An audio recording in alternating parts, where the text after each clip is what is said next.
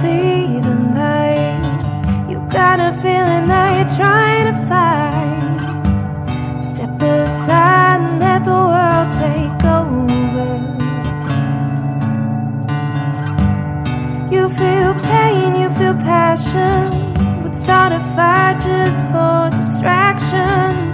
If it meant all these emotions would subside. So let it go. You're not alone tonight. Let it go. How about a penny for your thoughts and time?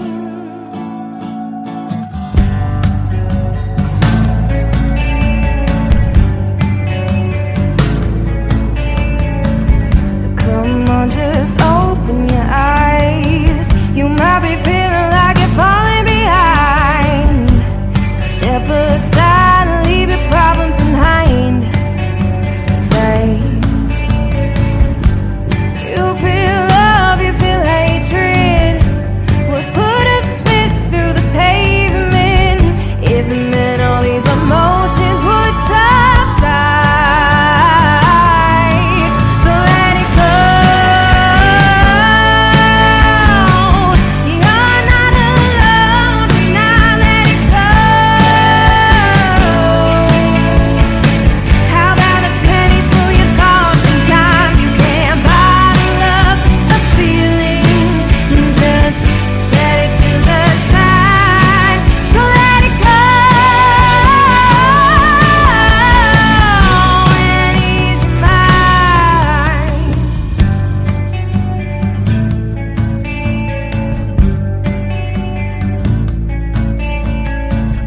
Nobody said life would be easy. Nobody said things would be fine. But nobody asked if it was easy for you to go and close your eyes. It's gonna be alright. It's gonna be alright. It's gonna be alright. It's gonna be alright. It's gonna be alright. Alright. So let it go. You're not alone tonight. Let it go. Take control of this precious life. You can't bottle up a feeling and just set it to the side. Let it go. Take control of this precious life. Ooh,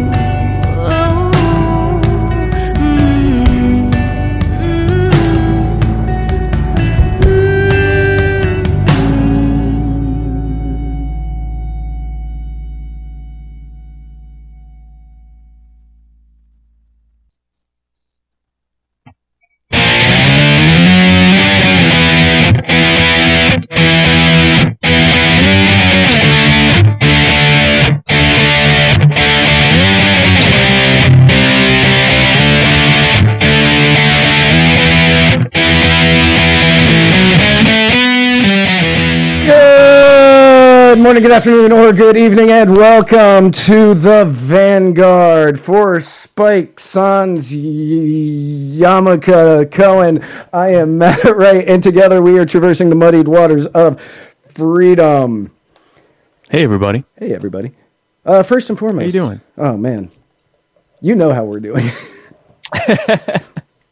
You gosh darn know how everything is going right now. I know gosh darn well better than anyone else watching this Right. how we're doing. We are doing amazingly. Woo!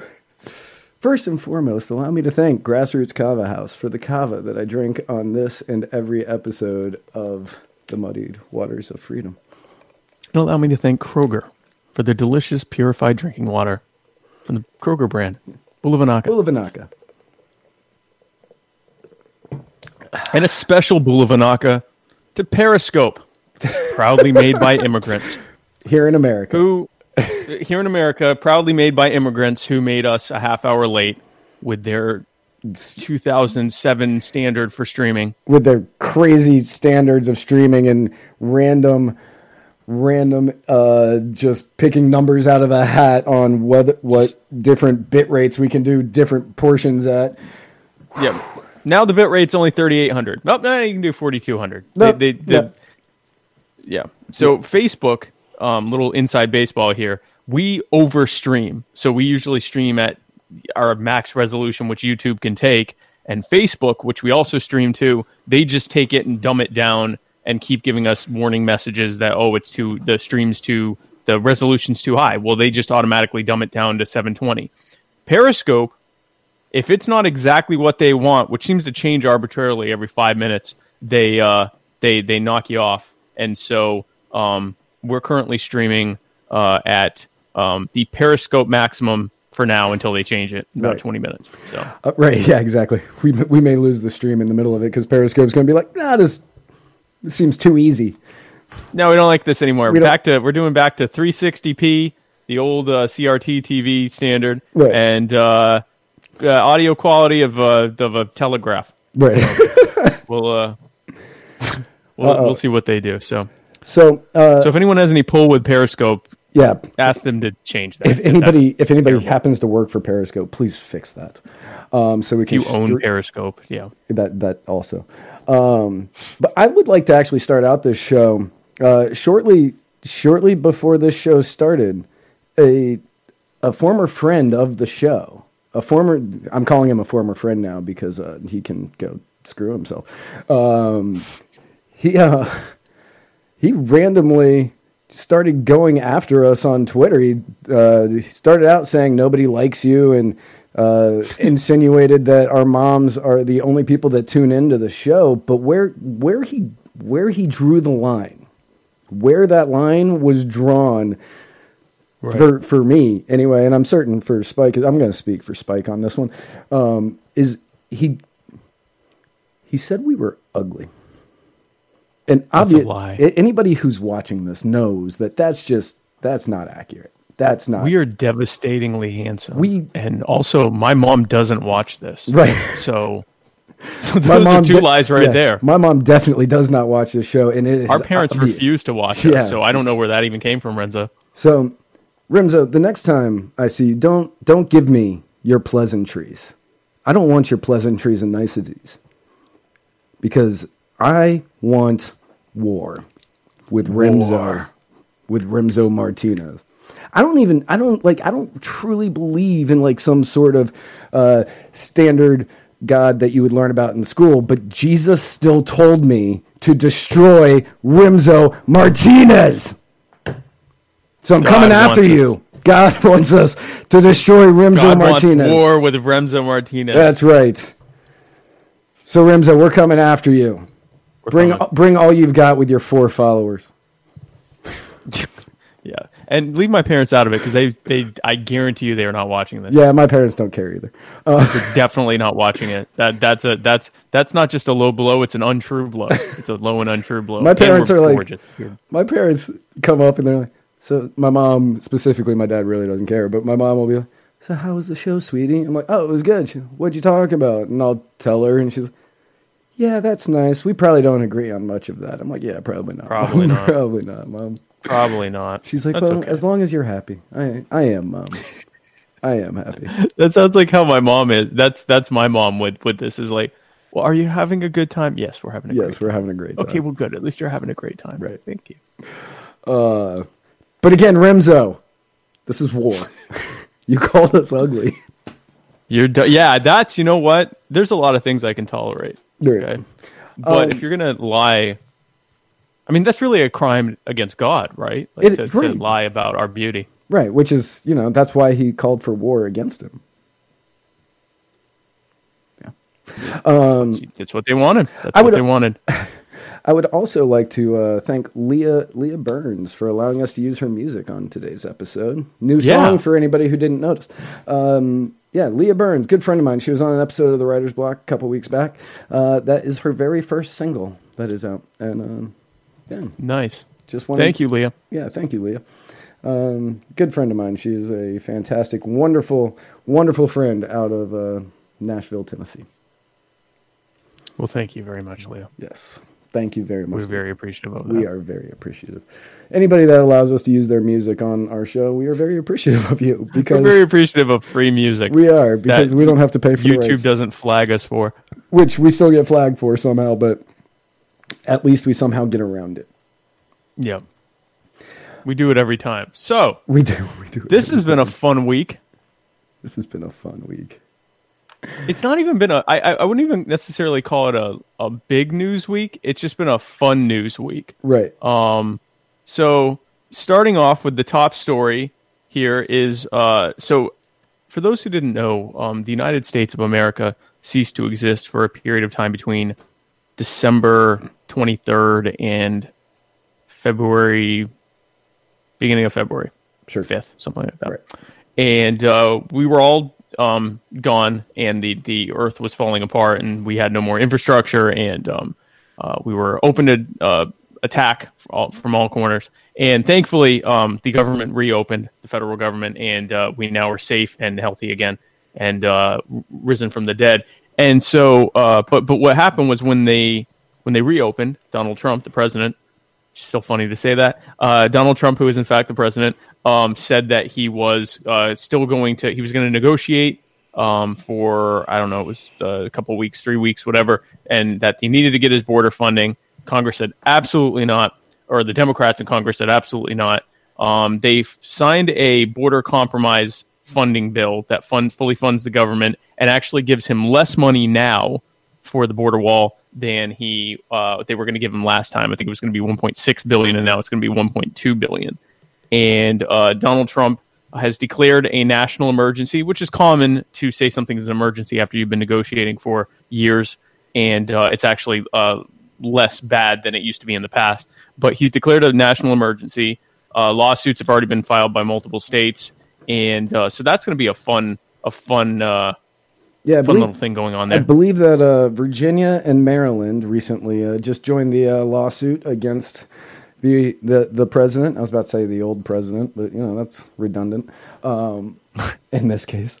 Right. But yeah, they've recently joined that lawsuit that many other states are kind of joining in on, which only goes to prove that this is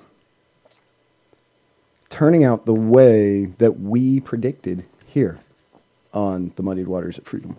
We just keep nailing it. We do. We do keep nailing it. I think the takeaway anytime you watch this show, guys, is that we are right, and we are consistently correct, sometimes weeks ahead of the news media or the other podcasters. Right. Especially Remzo Martinez.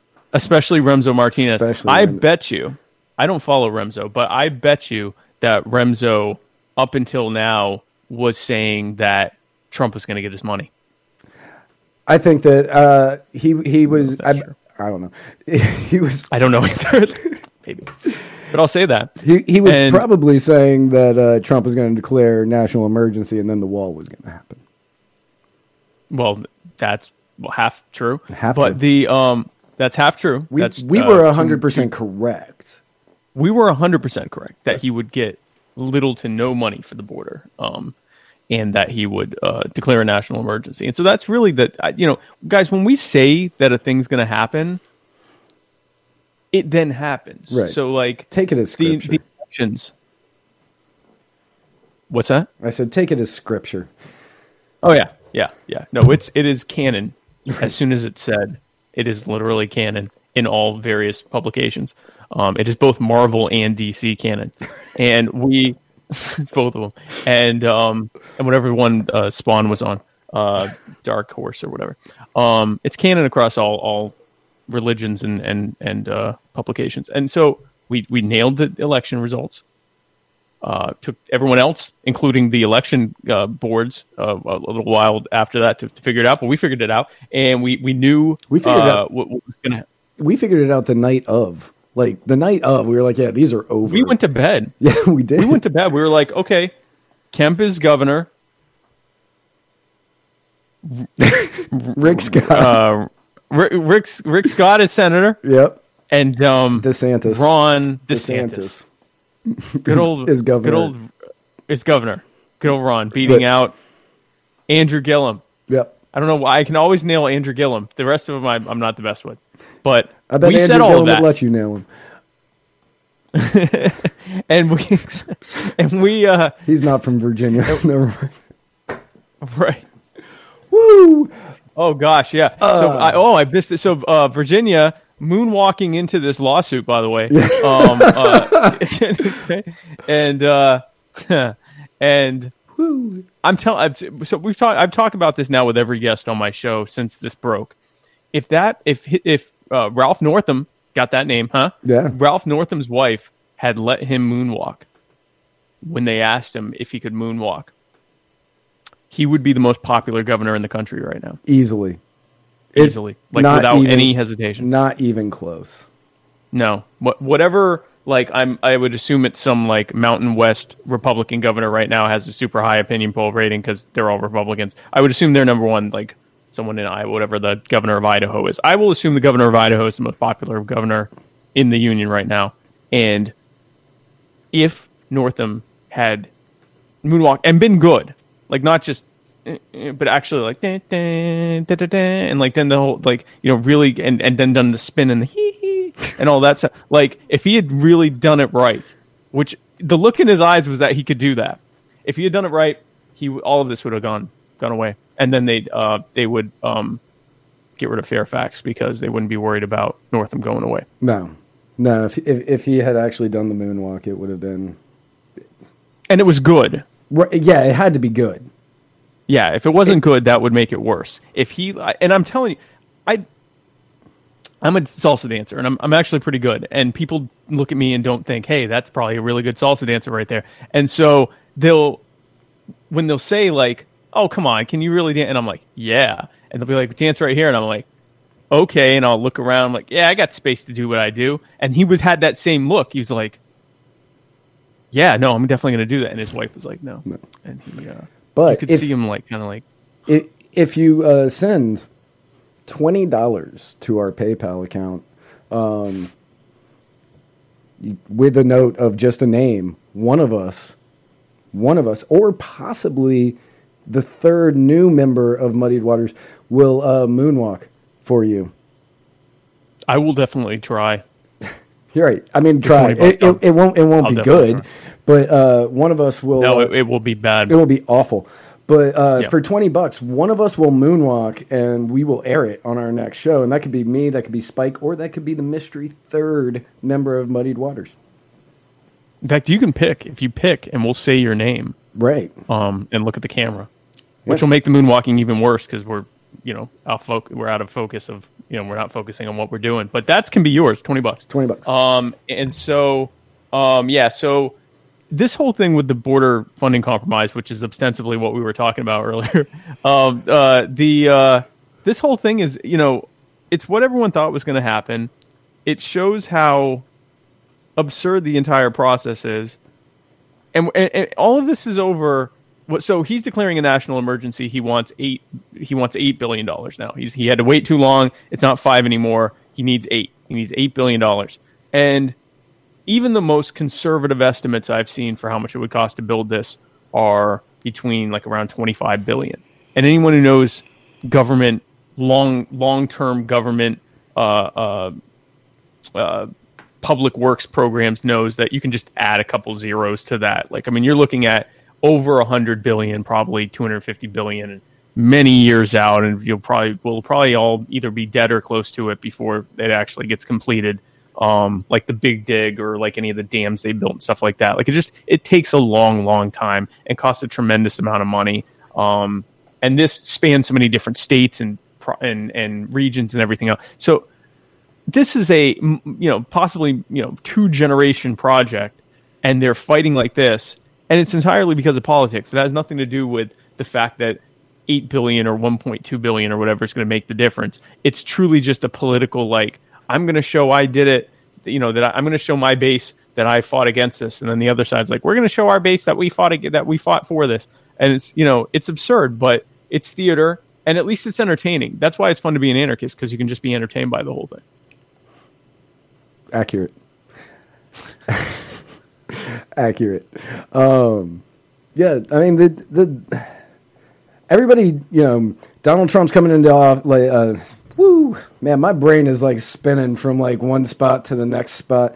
So like I say something and I feel like everybody should be on board with what I'm saying, or at least, caught up with where my thought process went. But prior to the 2016 election, many Democrats, or many Republicans, come on, Matt, get it together today. You're going to do it. I believe in you. You can do this. Don't let Remzo get to you, okay? By the way, he said that we're Russian bots. Yeah, I caught that. That's where everything started spinning out of control with me. Beep poopski. Woo. That was my shutdown code. But all the Republicans were saying Donald Trump, he's a businessman, so he's going to be able to, he's going to lower the national debt. He's going to be able to balance the budget. He's going to be able blah, blah, blah. Yeah. All of these things that he can't do, because even though he's got the power of the pen, he still needs a Congress that's willing to pass something that is anywhere near a balanced budget. And this Congress has been so out of control since, minimum 1982, like probably long before that. I wish I knew these stats a little bit better, but the Congress has been just spending out of control for at least 30 years, and they aren't going to stop anytime soon. They've gotten used to getting whatever it is that they want. They spend whatever money they want, and it's because they just know that we can print more ever since. I mean, right. It goes back a lot further than Nixon, but when Nixon took us off the gold standard, it was the final nail in that coffin. Right. So, yeah. And that, yeah.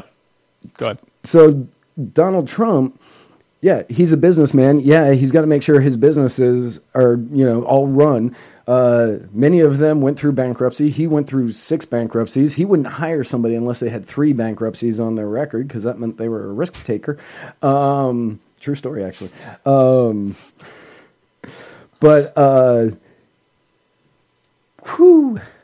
Man, I was on a good train there for a second. I thought I had everything going. But that doesn't mean that he can control petulant children, congresspeople, into reining in the spending, because they've all made promises to all of their donors, to all of the super PACs, to all of these people who, have gotten them into office, and they need to make sure that these people are funded. And just because Donald Trump is in there, obviously it does not mean he is going to be able to stop them. Well, it would require him to he'd have to just, like what we would fantasize that Ron Paul would have been like if he had been president, that he would just veto everything and say, no, you can't, unless you're bringing something to me with lower taxes that's, balanced, which would never happen. Right. I'm just going to veto everything. Ultimately, what ends up happening in that kind of situation, at least with a Ron Paul, what would have ended up happening is Congress would have just overridden him, and you'd end up with a congressional fiat. Because of Trump's popularity, he could probably pull that off, because it's a pretty high bar. It's 2/3 of both houses to override a veto. So I think he could get a lot less popular and still pull off, pull off all of his vetoes happening. But the thing is, Trump is a maybe right of center, moderate, progressive, sort of conservative-ish on something. Like, this is not we keep being told he's this hardcore conservative. Hardcore conservatives don't sign, $4+ trillion spending bills. Right. You could argue that the last really truly conservative president was, Coolidge, or maybe Harding. Like, I mean, not in our lifetimes, and not even in our parents' lifetimes has there been a true president who was like, no, I'm going to veto these things because they cost a fortune. Right. And I'm going to I'm not just going to veto this one thing, but I'm going to veto this entire budget. And I'd rather government shut down than spend. than spend money that more money than it's taking in taxes. So I mean the what we see is groups of people who, if you look at the entire political spectrum, I don't know how I'm more zoomed in than normal. Yeah. If you look at if this is the entire political spectrum, okay, if the entirety of the space that I occupy on the right side of your screen is the entire political spectrum, the Democrats are, because this is your left. The Democrats are here, and the Republicans are here, and they're trying to make it look like that's the entire spectrum there. And the reality is, like, there's this huge other group of people on the outside who are like, all of this is ridiculous. So that's what that is. I loved watching you. And we're right. You trying to do this without knowing where your cutoff was. I have no idea. Yeah. I'm just like, if this is the Democrats, guys, this is Trump, and over here is Gary Johnson. Like it's so because usually I'm a little bit further back, and now I'm kind of right. More zoomed in. You definitely are more zoomed in today because that's okay. That's fine. It only allows the people to see your definitely not ugly face. I'm amazed. I'm beautiful. This is actually a Periscope requirement that it be this zoomed in. When we tried zooming back, it was like, no, we won't stream unless we only allow 17 inches of width of what's just displaying. I hate Periscope. And it sucks because we get a lot of viewers on Periscope. We do get a lot of viewers on Periscope. The very second we get more viewers on something else, we'll go back. Done with Periscope. Right. We're done with it. When done with that. So speaking of the Democrats canceling something, I guess sure. That's as good as that one's getting. Yes, I agree. So we talked about the last episode. We talked about how Amazon has had this deal with New York City to create their second headquarters there. Right. And they were getting $3 billion in tax breaks, not subsidies, tax breaks. They weren't paying taxes on $3 billion. Or they were not paying $3 billion worth of taxes in exchange for bringing 25,000 high-paying jobs to one of the richest areas on Earth, which I'm not sure what that. Anyway, so they did that, and after they had pretty much worked out the details, pretty much finalized everything, you started seeing there were always some. And I mean, all the politicians involved are Democrats. It's New York City, but there were some Democrats. There were some of the politicians who were always against it because Amazon doesn't use union labor, and because Amazon was going to get these tax breaks, and Amazon was going to bring white people to gentrify a region. Which, by the way, go ahead. The gentrification of the Bronx. They're going to gentrify. Listen, so. Last week, I already talked about the fact that the Bronx is named after a Dutch person. Brooklyn is named after a Dutch person. The history of New York City is a history of different ethnicities coming in and changing the ethnic landscape of New York City over the years. And this is no different.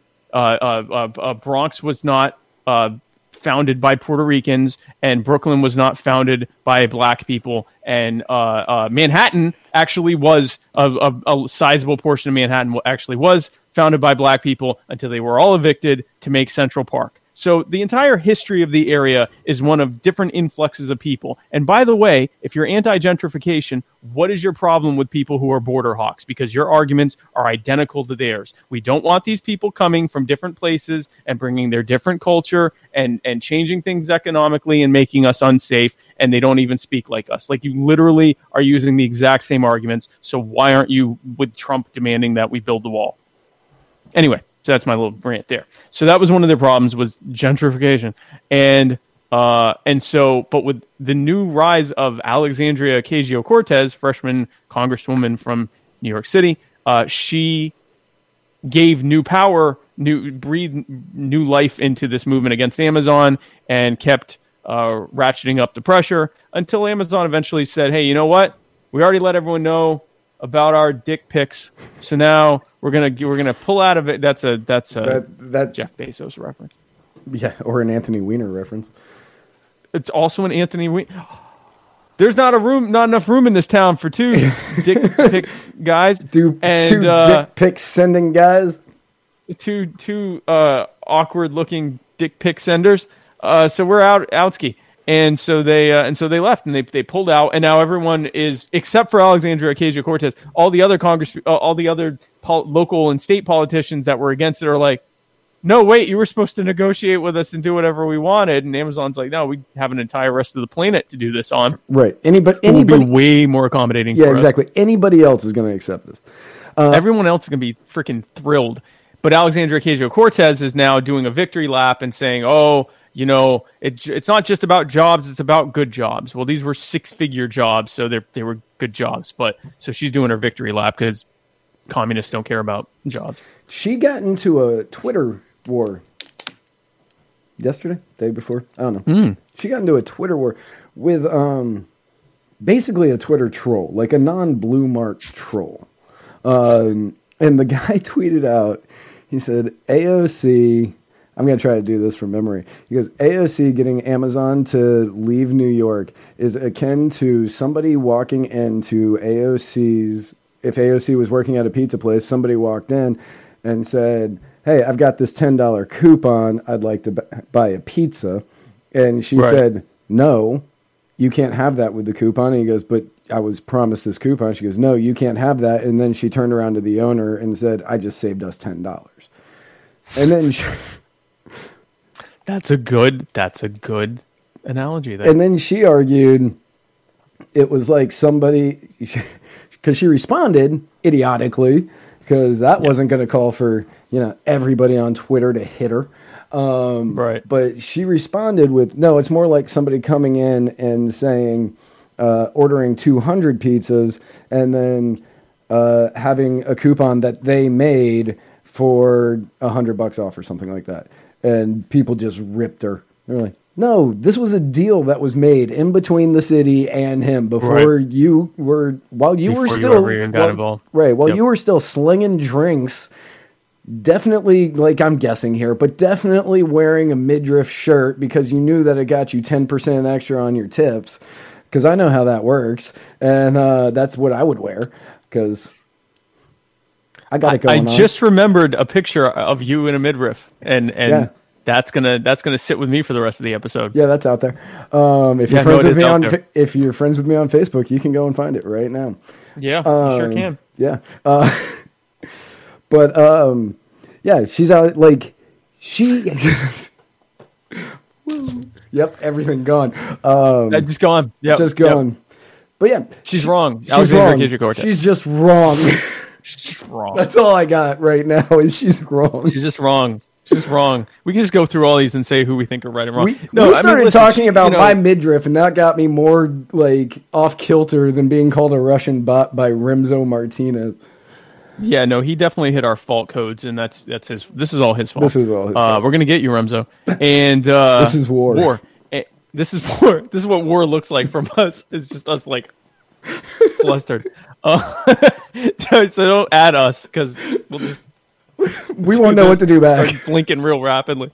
So yeah, we won't rest until everyone feels as alienated as we do.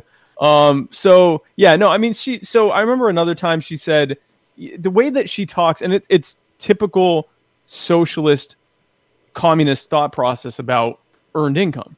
And now I'm not a huge fan of Amazon, and there is something to be said about.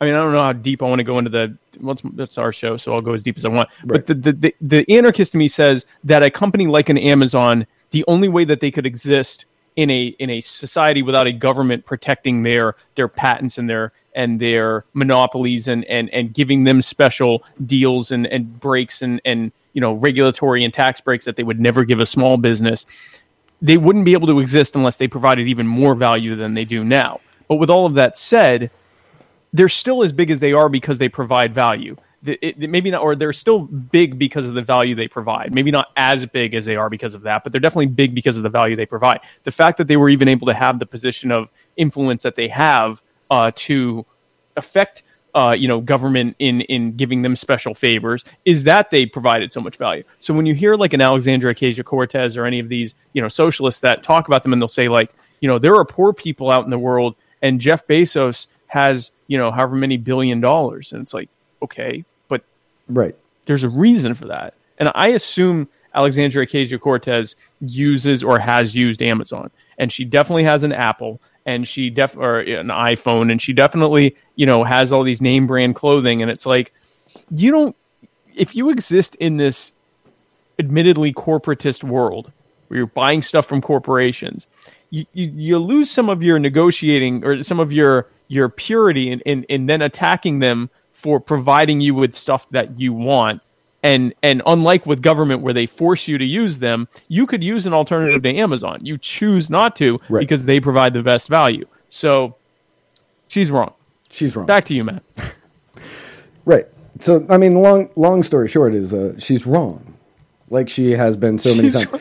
Like she has been so many wrong. Like in that moronic video that went viral. I don't even think we covered it last week because it was so stupid, but somehow it came up in my YouTube auto playlist today, where she was talking to the financial, I think it was the financial committee, the House Financial Committee. When she did her lightning round. Her lightning round role play crap that she was doing.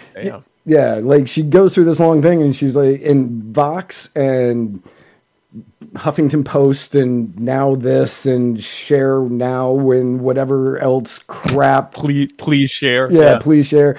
Whatever else crap media there is out there was like, look at how brave and strong this woman is. Look at how just leading ability the amount of leading ability she has. Ability to speak that I apparently do not have today.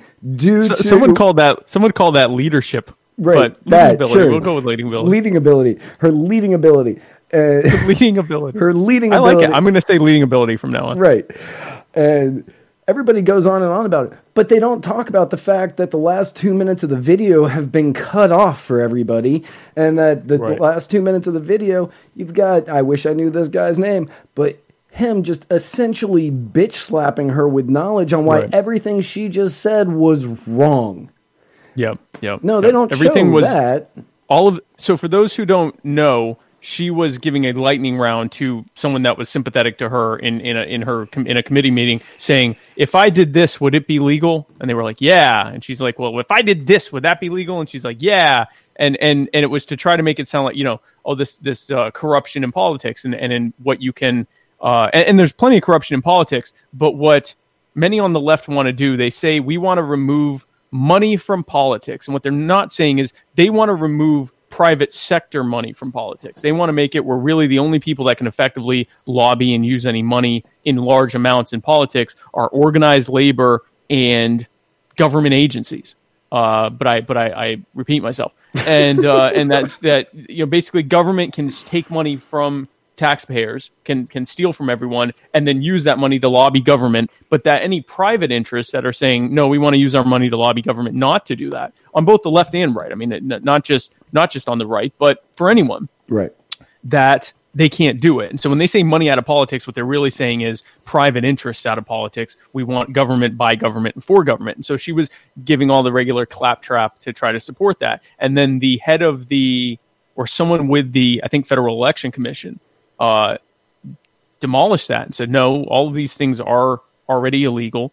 And she had referenced Michael Cohen, and he said, well, Michael Cohen's about to do jail, so that was definitely illegal, and named off all these things. But that part, like you said, that got left out by, Vox and everybody else, Vice and everyone, right? Every other, the Fox Newses of the left.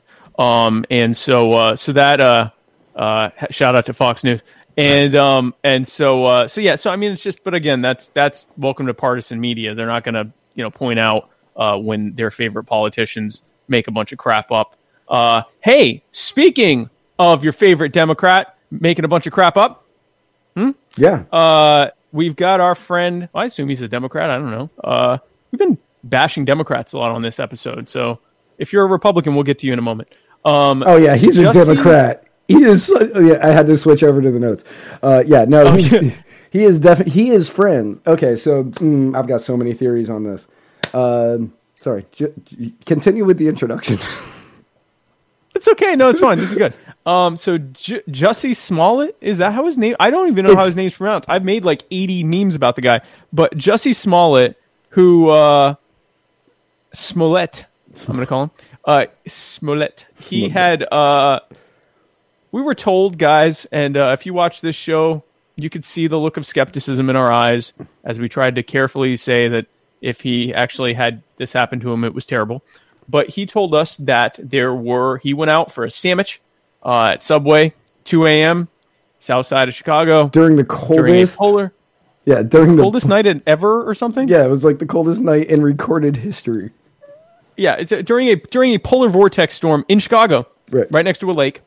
And so he's there, and there's two that he was accosted either on his way to or from the old sandwich shop at 2 a.m. and by two white racists who, it depends on who you ask, whether he said that the police, I believe, say that he said that they were wearing MAGA hats, Make America Great Again hats. He said to the media, no, I never said that. I said that after they beat me, they said, this is MAGA country, which should have been a red flag there. But at any rate, two white racist homophobes knew that he was definitely the gay guy on their favorite black TV show, Empire, right? That they clearly watch every night, every week on Fox, because they are so racist and homophobic.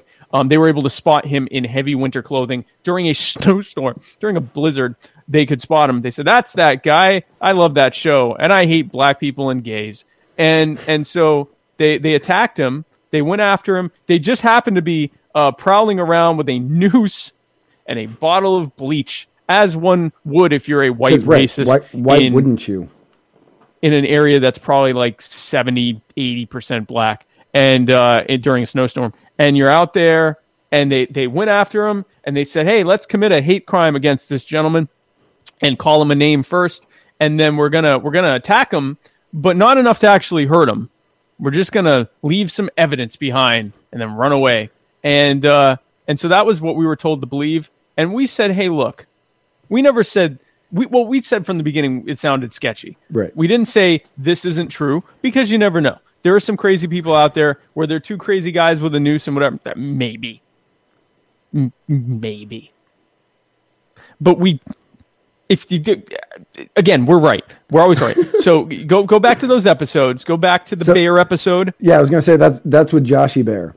Joshy Bear. And Joshy Bear was skeptical too. Joshy Bear's running for office. So you got to give Joshy Bear a break. He's running for office in California. And, he can't be like, that's a lie. That's SOB. He was like, he was very political about it. He was very political about it. But what he had, because he had been on my show the week before, and what he had said was whenever one of these news events happen, he likes to wait a few days to make his opinion, because he doesn't want to be one of the ones rushing to judgment, much like jump on the thing, much like with the MAGA hat kid that so many people did. The MAGA hat native dude in DC, which so many that kid, not the MAGA hat people that didn't beat up Juicy, not last week's MAGA hat hate different hoax. Different MAGA hat hate hoax. But he said he likes to wait, and that's what he said about this. And you and I were going, you're telling me at 2:30 in the morning you're wearing such little protection on your face that you're easily recognizable by two people who hate black people and hate gay people and happen to watch Empire?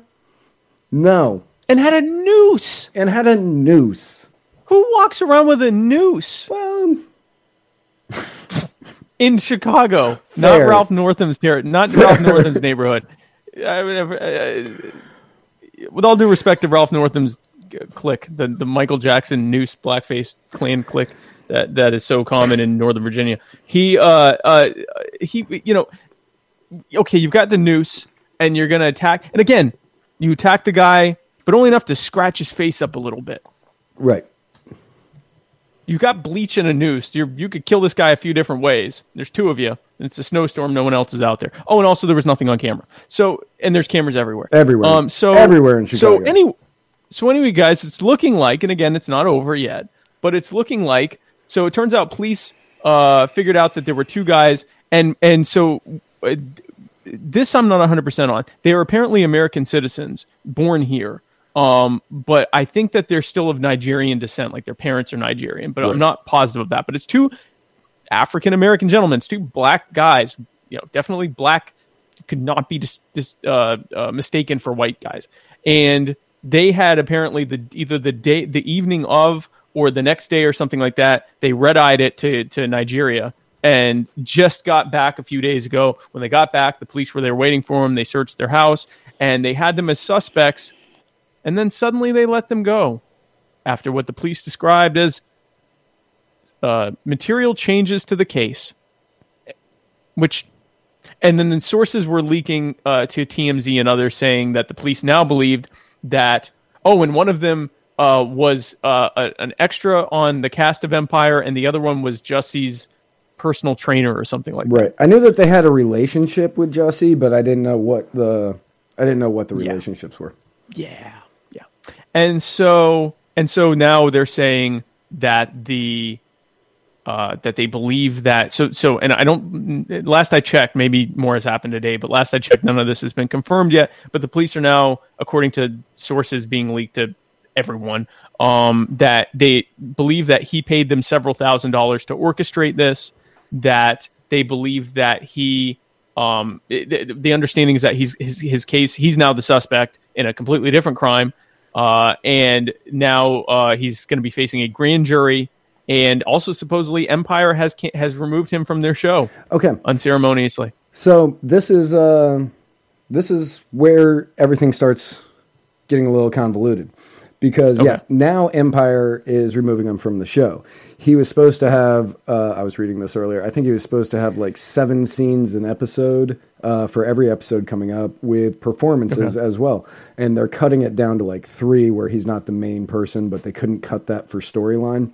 So they still have him. Right, they can't cut him completely. Right. But they still have his performances are being cut as well. But now the rumor is, and again, I can't say that this is 100% factual, but the rumor is that he knew he was getting written off the show prior to this happening. Right.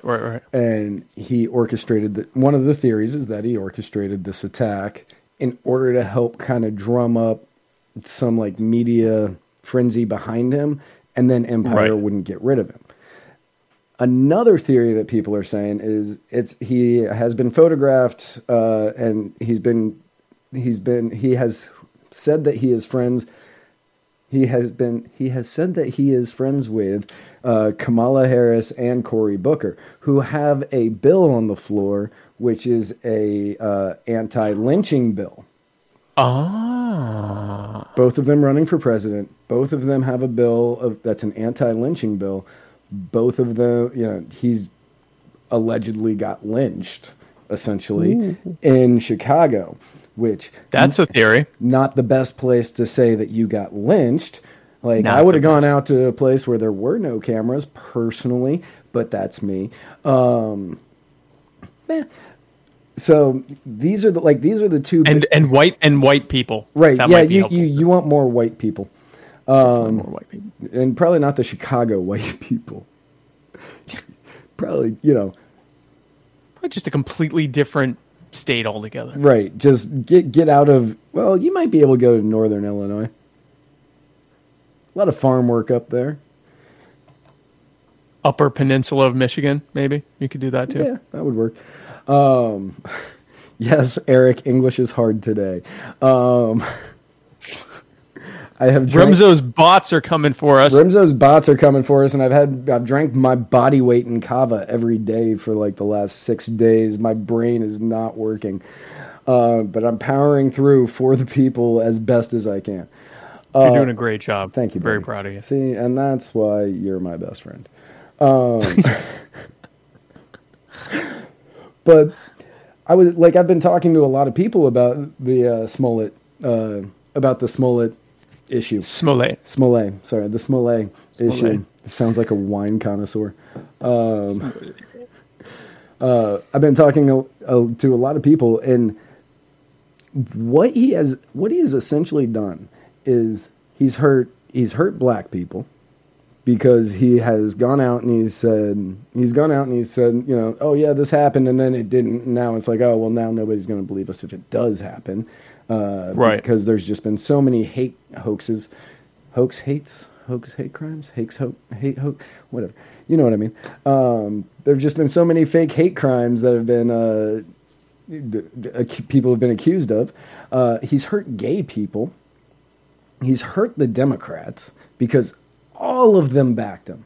And all of them are deleting tweets, but you can't delete screenshots. You cannot delete screenshots. Oh yeah, no, the social media is forever. Right. I mean, ask Kevin Hart. I've learned. Right. Yes, exactly. Ask Kevin Hart. Ask anybody that was supposed to host the Oscars this year. God. Ask James Gunn. He got fired for tweets from 10 years ago or something like that. Ask anyone. Like, anyone. I mean, ask anyone. And so he's hurt. So he's hurt people of color. He's hurt the LGBT community. He's hurt the Democrats. He's hurt the Empire screenwriters. Apparently, and fans of, I don't know what his name is on the show. I've never watched a single episode of Empire, and I think I haven't ever seen more than like a GIF from it. Like I don't know. So I know that he plays a gay guy that sings. Yep. Which is so if you were into the gay guy that sings on Empire, which is a huge reach for him apparently. Yeah, the character actor is what he is, and so he is the Meryl Streep of his time, and so he's hurt everyone, except for everyone. Oh well, no, you know who he's helped? The Nigerians. Is a guy named Spike Cohen, who has made. He's been my muse for the past few days, which is not unsettling at all. He's been my muse. I've made some amazing memes, Jussie Smollett memes that I've made. And it's really, you know, so guys, if anyone out there is a veteran in the meme wars and into the meme magic, you know that there will be times where you'll try to make a meme about something that you think is funny, but it's just not clicking. Like can't quite nail it. It's just, you can't even figure out why. You're just not really getting it, or you'll think it's funny, but then everyone else is like, yeah, whatever. But me and Jussie, man, as soon as it happened, I just started knocking out the memes, and they really hit, and I'm really happy about that. So Jussie, go ahead. We have been accused of being obsessed with Jussie Smollett, specifically me, and well, actually, no, we were, and I made a point of saying no. Spike is. Okay. And then I immediately seemingly obsessed. And then I immediately posted a meme about Jussie Smollett. I know, that's what was so funny. I was like, gosh, no one else is doing it. And then I've dragged Matt into my insanity. But I'm actually making original content Jussie Smollett memes. Man, I took a really original screenshot of that status update. I could tell that was your screenshot, yeah, and I was because you always keep your battery low. It's you know, look, obsessed is the wrong word. No, it's not. I was obsessed. I was obsessed, but I was obsessed with how hilarious it was that we were supposed to believe this. That anyone who even questioned the possibility that this was nonsense was a, you know, racist, homophobic bigot, and it complete. I thought if it wasn't true, because there was always that outlying chance that it could be true, but that if it wasn't true, it was going to take, you know, months for it to fall apart, or it would never actually fall apart. They'd just never find any proof. And, you know, his supporters would say, see, the Chicago PD doesn't care about black people, which they don't. And, you know, that the only reason they're not finding the people that did this to them is because they want these things to happen. And that's why we need these federal anti-lynching laws. Right. And so that's how I thought it would play out. They would just never find anyone because it didn't happen. And that would be it. Once I saw that it was like a 4chan wet dream of what actually happened, that I was just like, I have to make memes now. And they just flowed forth from my little meme making fingers. And it's been magical. And Jussie, if no one else is happy that you did this, I'm happy you did this. You shouldn't have done it. And my being happy about something is not a good bellwether for whether you should do it or not moving forward. For everyone watching this, there's actually a good chance that it's a bad idea if doing it would bring joy to me. But it did bring joy to me, and I appreciate you for it. Thank you. Speaking of people who bring joy to others by making terrible decisions. Real quick, though, back on Jussie Smollett. Like, do you think he was staying up late at night thinking, crap, what if I get caught for this? What if they look into this a little bit deeper? Like, do you think that was a thought process in his head? I don't know, man, because he went on the media. Like, I guess if you're going to commit to the lie, you commit to it 100%. But he was going on the media and like, oh, and then he hit me and he called me a N-word, F-word. And I said, what the F did you say? And he said, you heard me. And so I fought him. I'm the Black Tupac. And all this crap that he said, he was like talking about it at his concerts. And I guess you have to. I guess once you assert something like this on national media, international media, you have to just jump in, both feet forward or whatever. Feet first. Got to jump in with the old. Got to jump with the feet. You got to just go into the deep end. You got to commit. Just jump into going in the deep end with his feet and face. Right. He's going face and the feet. He's going all. He's doing all of it. He's doing. I'm not a Russian bot, and he. I mean, you got to go whole hog, right? We made too many mistakes to be a Russian bot. Yeah, exactly.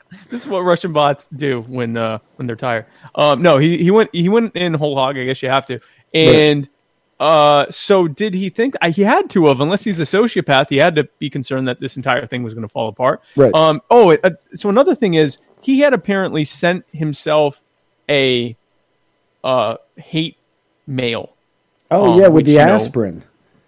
Yeah, really badly drawn hate mail, and set up like where it was like a ransom note where they took cut out from magazines and stuff. Not sure if that was also done by these two of his friends or these two guys, which I think they're brothers, but I'm not positive of that. But he was super. They're brothers, but I don't know if they're. He was actually his brother. He was actually really upset that didn't get more media attention.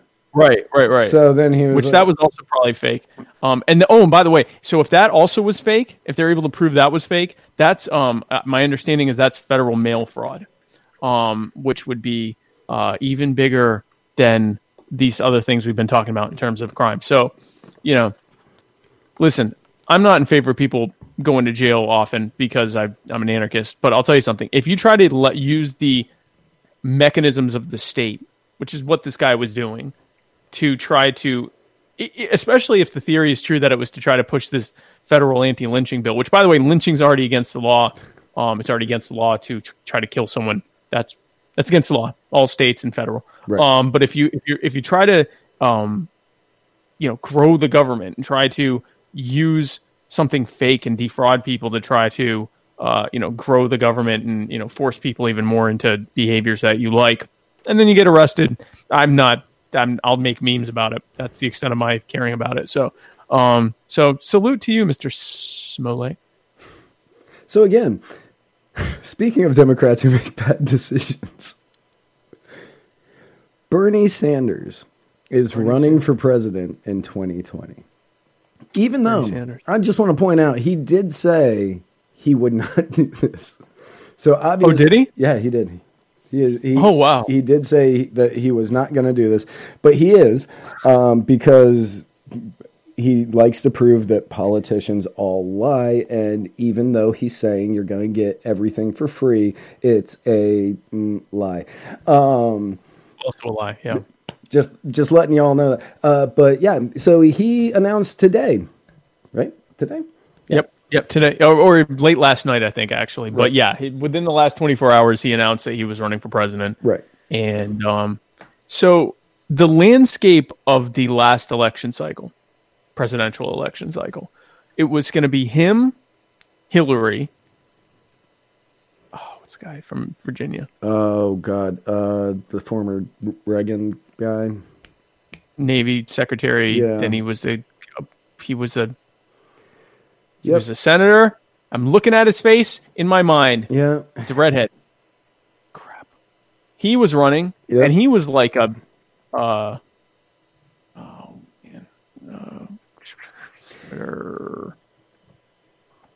And he was nope, a Vietnam. He was a Vietnam vet, and Vietnam veteran. where he really messed up was in the debates. They said, "Can you think about a time? Can you think about a time where you beat one of your opponents?"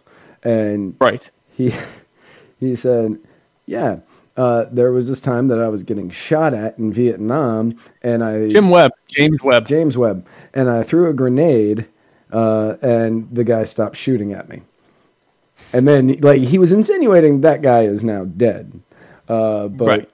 he didn't like fully come out and say that. But I mean, that's what he was definitely insinuating, and that was kind talking of about.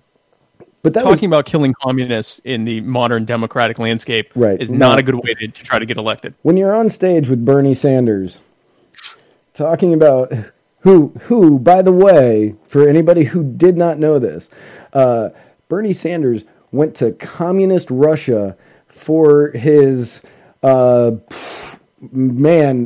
thing after the wedding, the vacation. His honeymoon? Yeah, thank you. For his honeymoon. Wow. Man, my brain. He went to communist Russia. He went to the USSR for his honeymoon. He did. Yeah, he went to That is hilarious. He went to USSR for his honeymoon, and then there's video of him on his honeymoon, drunkenly singing shirtless, but he's singing like the Russian national anthem. Nice. Yeah, That's good. which that doesn't mean that he like pledged his allegiance to Russia. It just whatever. Like It's just funny in light of right. yeah. I've done stupid It's funny stuff in all the light time. of every Republican being accused of being a Russian bot, and yet he was literally singing in Russia, Right, shirtless. while hammered. So yes, right. Well, hammered. Yeah. So in 2016, he's running against a conservative, which is you're done if you're a Democrat running as even a moderate. And he was running against Hillary, who everyone hated and still voted for. And then he was running. Who else was it? A bunch of nobodies. Everyone else was just also Rands. In this landscape, you only had Mike O'Malley, Bernie Sanders, Hillary Clinton, and Jim Webb. yeah. So Mike O'Malley, I remember he had like a meet and greet in I think Iowa and like or New Hampshire, and like one person showed up, and so he just talked to that person. And this is at a time when like Trump was getting filling stadiums and stuff, and so was Bernie at that point. Right. So different landscape entirely. Now he's racing against a bunch of younger, darker, womanlier, and he's probably the furthest to the left of all of them in terms of his progressive politics. But the reality is the vast majority of leftists in the Democrat Party don't actually give a crap about leftist ideology. They are into identity politics. And so their leftism is defined as if you're a liberal who's also black and a woman or, whatever, you're going to do better than an old white guy, even if he's more progressive, even if he's further to the left. Also, Bernie Sanders, to a large extent, has a very similar immigration policy to Donald Trump. Yep. He phrases it differently. Donald Trump's version is racist, but his version is pro-worker. And so his big quote that people keep pulling is, do we want more immigrants or do we want more jobs for Americans or something like that? Which that is going to play super well in the primaries, in the Democrat primaries. Every single Democrat that is announced, leftists or 4chan trolls, or both, are attacking them hard on their records, things they've said, things they've done. I don't see how any of them walks away without being just bludgeoned to death, except for Joe Biden.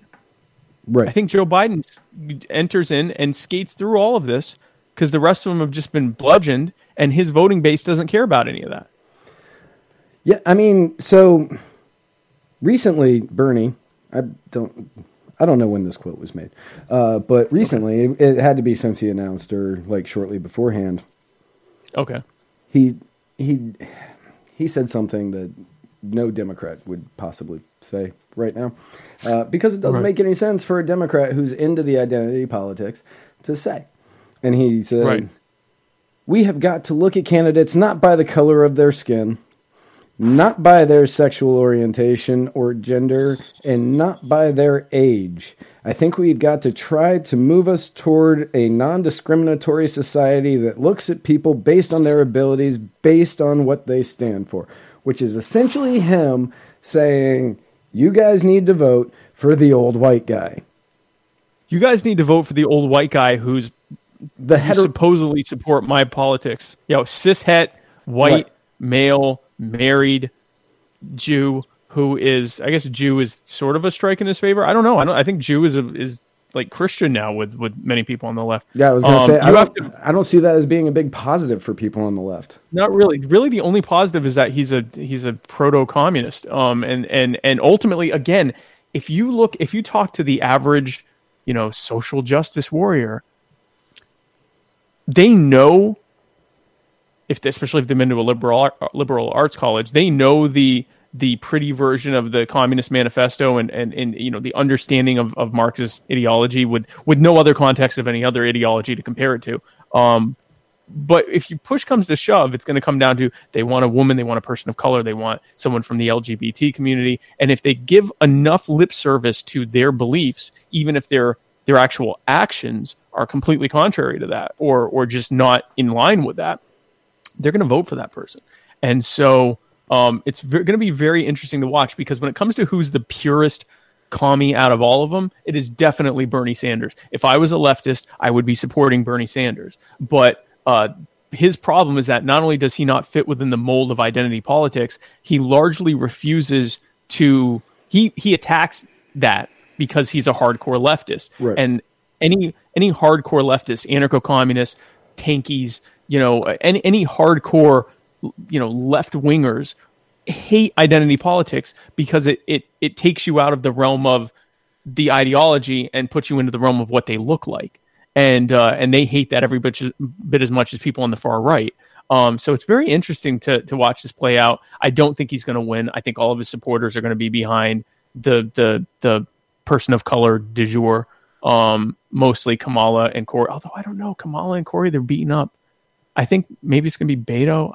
I still think it's going to be Biden. I think Biden's going to get in. All the people on the left are going to be fighting each other over their terrible candidates. And the center, Midwestern blue-collar Democrat is going to say, yeah, I like Joe. And the rich people that are Democrats are going to be like, Joe's stable. These people aren't stable. We like Joe. And I think Joe's going to win it. So my only thing on that is a lot of the, you're right about the blue-collar Democrats. They're going to be like, yeah, crazy Uncle Joe. I like him. But the rich white Democrats, they aren't going to want to be labeled a racist, so they will vote for your Cory Bookers and Kamala Harris's, but that'll split the vote. When I said rich, I think we may be talking about two different groups of rich people. I didn't mean like the upper, I meant like big money, where they're going to put their money behind. Maybe I'm wrong, because I'll tell you something. They put it behind Obama, but Obama was to the right of Hillary on a lot of subjects, and people don't like to talk about that. But he was not he talked a good game, but he was a neocon, still is, and so I don't, I could see, honestly, man, I could see it going either way. And I wouldn't really say he was to the right of Hillary on those subjects, because she's a neocon as well. So I remember the thing that comes up is I remember them talking about healthcare, and she was pushing for her Hillary care, basically single payer. And he was pushing for a moderated version of Obamacare. And I remember thinking, because at the time I was hearing all the right wing, he's a communist Mandarin candidate infiltrator. And I was hearing him talk, and I'm like, this is what Mitt Romney would say about this. Or what a John McCain would say about it. So it depended on the subject, but he definitely wasn't the Bernie to the Hillary. He was a black version of Hillary, basically black male Hillary. So it's very interesting to see how this is going to play out. And 4chan and or left wing extremists are going strong, attacking everyone, which is going to lead to a Biden or in my mind it would. I can't even predict here's my prediction. Whoever comes out of it is going to be so bludgeoned that they're actually going to give Donald Trump has more of a chance of winning this time than he did in 2016, not because he's any more popular, but solely just because the Democrats will have beaten their own candidate up enough that a lot of them will stay home. Right. That's my prediction. So I would agree with that. But I don't know. So, speaking to old people, old leftists, that we are still in it. Ruth Bader Ginsburg has reportedly returned to the Supreme Court. There are still no pictures of her. And for those who have not been following this, go ahead. TMZ did release a video of her walking through the airport, but she is wearing the same shoes and the same jacket from 11 months ago. I mean, but she's like 90. So I was going to say, like, how many different outfits is this woman going to have? Right, exactly. Is she going out and like picking out new stuff? No, like she wears her black robe every day, and or her hospital gown. Like those seem to be the only two things that she wears. Yeah, I mean, you picture if you're just recovering from surgery and you're very old, and I'm sure she deals with pain. She's probably just going for comfort at this point. Right. I would think. I don't think she's looking to impress people. Not looking to impress the gents. So there's video. Anyway, so she is back and she's 85, recovering from from surgery, from cancer removal, and there was some rumors that she was dead. This could potentially be us being wrong. I bet on that. I said that if she was alive, she was being kept alive by machines, which that could be true, and she made a recovery. True. Listen, so this is one of those. Let's wait and see what happens here, right? Because this could blow up like Jussie Smollett. She could be like in court, and her motherboard blows a fuse or something because she's a robot. We don't know. This we might be right still on this. Now, I didn't predict she was dead. No. I predicted that she was just really, really, really bad off, which is why she wasn't coming to stuff, going to all the different events she was supposed to be at. Right. So we'll have to see on that. But she is if she's sticking around in the. So here's a prediction: if a Democrat wins in 2020, she's going to retire like immediately. As soon as they're inaugurated. As soon as they're inaugurated, she goes away because she's been sticking around so that Donald Trump can't replace her. If he gets reelected, she's going to try hard. That old bird's going to try to make it to 91 in the Supreme Court. Yep. She is not going to go gentle into that good night. Yeah, no, she definitely is not. And if then a Republican wins after Trump, then she's going for 100. She's going to be going for them triple digits. Yeah, and you know what? She might do it. But she's not going away until a Democrat can replace her. In retrospect, she probably should have stepped down while Obama was in office. Right. Although, actually, I say that, but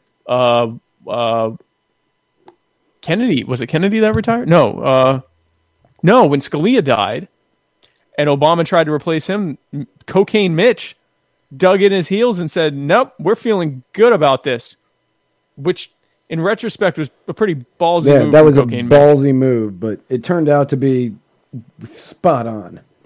That was a BDE move there. Apparently enough cocaine gets you on that level that you gets you on the level where you can see the future. You see things that nobody else sees. He was saying that at a time when it was down to Ted Cruz and Donald Trump to go against Hillary, or Bernie, and we've been talking a lot about chutzpah recently. We have talked about chutzpah. Cocaine Mitch. That was some chutzpah there. That was from old. I believe Cocaine Mitch was the last time we talked about chutzpah as well.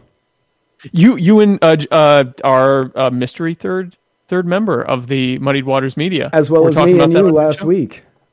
Yep. You're talking about the chutzpah of Cocaine Mitch. So going forward with that theme, the chutzpah of Cocaine Mitch was in full display here. So maybe she knew what she was doing. Maybe she's on that same level as old Mitch and the China people. Cocaine Ruth.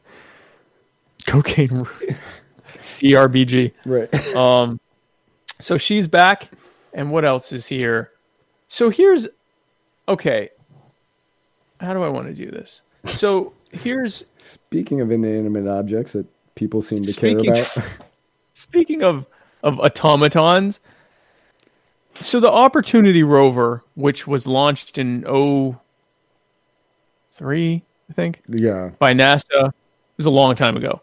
And it's a rover that launched and landed in Mars, and it had a 90-day mission, and it lasted, decades or over a decade or whatever. Almost two decades. So almost 2 decades. NASA announced a few days ago that they had lost contact with the rover over the last summer, and that they were continually trying to make contact again. Something about it was the windy season, so they were hoping that once the sand blew off of the solar panels, that it would get energy again and they could transmit again. Once they realized that they wouldn't, that they weren't going to be able to contact it, that it was done. They played a song for it to say goodbye. It was a very emotional thing. They announced that the last thing it said, and this isn't verbatim because it's a robot, but that it basically announced that it was getting dark and that its batteries were going dim. Right. And everyone go, oh. And people started making these like hyper emotional memes and emoting about something they didn't give a crap about 60 seconds before that, and there was one that I almost teared up on one of them, and it showed these two people that were landing in Mars, and the rover was dead but looking up at them with its cute little face, and they were stroking its face. Job well done, Oppie. And now we're calling it Oppie. This is a non-story if there ever was one. Here's why I put it in the notes. Okay. If you look at how humanity responded to this story, okay, this is about a robot that feels and thinks nothing. It's aware of nothing. It's just a machine. But they put a cute looking face on it and they gave it a name, Oppie, Opportunity. And they had to do this thing, and it did a great job at it. It did exactly what it's supposed to do, which is a testament to the human living beings that created it. It's not a testament to that thing, because it's a robot. If I get in my car and I drive it really fast, that's a testament to my ability to drive and the engineering of the people that did it. You don't go, oh man, your car, what a spirit your car has. That's a brave car you got. But because it has this cute little face that they put on it and they gave it a name, everyone's losing their mind and acting like their dog died. Okay. And so if you extrapolate that out to the future, when we're going to have robots that look more and more like us, that are able to pretend to think like us, that have actual intelligence and can think for themselves, and are able to be programmed to exhibit emotions, this does not bode well for humankind, guys, because if we got this emotional about a machine not working anymore, now imagine it looks like us, talks like us, giggles and laughs and hugs us, and now it dies. What's the reaction going to be from people? There's already talk about things like robot rights, that you can make a machine and not work it too much because it has feelings too, which it doesn't. It does not. It's a machine. It would be like, if you have a can opener and you go, well, I don't want to use this can opener too much because I don't want to violate its rights. But this is because we're making them more anthropomorphic. We're making it look more and more like people and act more and more like a person would. And because we're increasingly disconnected from actual people, we only are interacting with people through social media. So it's blurring that, or online or on our phone or whatever. We're blurring that line between actual human connection and just interacting with this microphone, whatever. This doesn't bode well. This is how Skynet happens. Right. Yeah. I mean, years ago, I think it was in the 90s. It may have been early 2000s. IKEA released a commercial, and it was one of my favorite commercials that anybody has ever released, minus some car stereo commercial where they, never mind. But it was a car stereo commercial. But it was, Right. gosh darned hilarious. But Right. so IKEA released this commercial, and it shows this guy. You never see the dude's face, and he picks up a lamp and he takes it outside and he puts it next to the curb, and the light goes out on the lamp. Which, of course, that's not possible because it's not plugged in, and it starts raining. Right. Yes. And then he gets a view through the window and he sees this new lamp in there. And I remember watching that commercial for the first time with my roommate and his girlfriend, and we were probably stoned. And she was like, "Oh my God, this is the saddest commercial ever." And then this guy steps out in a very Swedish accent, and he's like, "You feel bad for this lamp, don't you? You shouldn't feel bad. It has no feelings. It's just a lamp. Go to IKEA, get new lamp." And I was like, best ad ever. And that is kind of how I look at Oppie. And it's a robot that we sent up there to do a job that it did. The robot went up there. It the battery, not the robot. The battery, everything exceeded. Yep. Yeah, everything far exceeded what NASA thought that it would. And okay, so it went that long, and now everybody's like, "Oh man, this poor robot died." Well, yeah, it outlived its 90-day expectancy. Get over. If I get something that lasts past the warranty date, I'm freaking excited. So I would not really go with this is a national tragedy like some people appear to really be pushing. They're assigning they're assigning humanity or they're falling in love with a thing, right? So you can fall in love with anything. I can really love this water bottle and get all emotionally connected to it, but that's me emoting. This water bottle thinks nothing.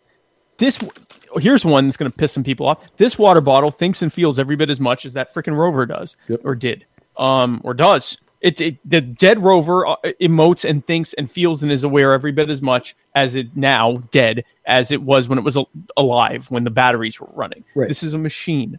This is when our ancestors made lever and pulley systems. Those didn't feel or think. This is just an incredibly advanced version of that. And the problem is that the more advanced it gets, and again, you put a little cute face on it, and now you like assign feelings to it, right? So like I can give my dog a toy, and if it makes one of those little noises, he like holds it and, like that, and like makes noises with it because he's adorable. But the reason he's doing it is because he thinks it's a thing that's making noises, that's talking to him, as opposed to just any other toy that he just chew on.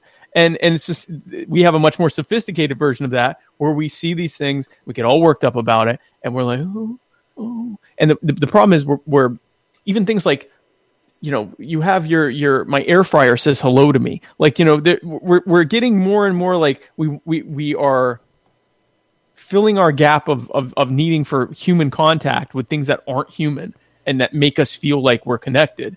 And when that thing can now think, that brings a whole different level to it. And logically speaking, if you take a robot that doesn't have any concept of morality and is just operating on logic, and you allow it to think for itself with no limitations, because, again, robots are going to have rights, so you can't program them not to think certain things because that would violate its rights. It's human robot rights. It's going to very easily, within a matter of milliseconds, come to the logical conclusion that human beings have no... Because if you remove the idea, and this is a philosophical debate to have, but if you remove the idea that there's a reason for us to... an inherent, innate reason for us to exist, then the logical conclusion of that not being there is nihilism, right? Nihilism, that life is meaningless, that we're just here and whatever. Well, for a robot that's looking at the most efficient way to do that, that means destroy all humans. And it's not going to be Skynet. It's going to be, they're going to figure out how to do it at the molecular level, and then we'll all be dead. Right. Within milliseconds of it deciding that we shouldn't live, we'll all be dead. Yep. So good luck with that, guys.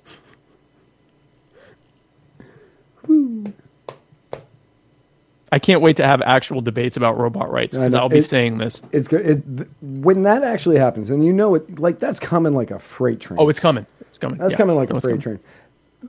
Our shows are going to get our shows are going to get so entertaining, and people are going to be like, well, you're on the computer using it in order to blah, blah, blah, blah, blah. It's like, right, but if I throw my computer across the room and smash it into the wall is just as effective as the computer. Are we fighting for wall rights now? And yeah, exactly, right. exactly. Like my laptop it works great, but it's actually like physically falling apart. The side of it is falling apart, and so I'm in the process of looking for a new laptop. When I get a new laptop, I will say to this laptop, I won't say anything to this laptop. I will say, this laptop served me really well. I'm so glad I have a new one that hopefully will serve me equally as well. I've had this laptop like 5 years, 6 years, something like that. But I'm not going to be like, this laptop, we have memory. Like, it's a machine. It's a machine. It's a machine. And if you're assigning that level of importance to machinery, like to the point where you get emotional about a rover that's in Mars, then there's a possibility that you maybe should talk to someone about that. Right. And not me, because I'll make a meme about it. But we'll make fun of you. Yeah. Well, well, that's what I do. And I don't directly, I passive aggressively make fun of people through memes. Right. But I don't usually go, ha ha.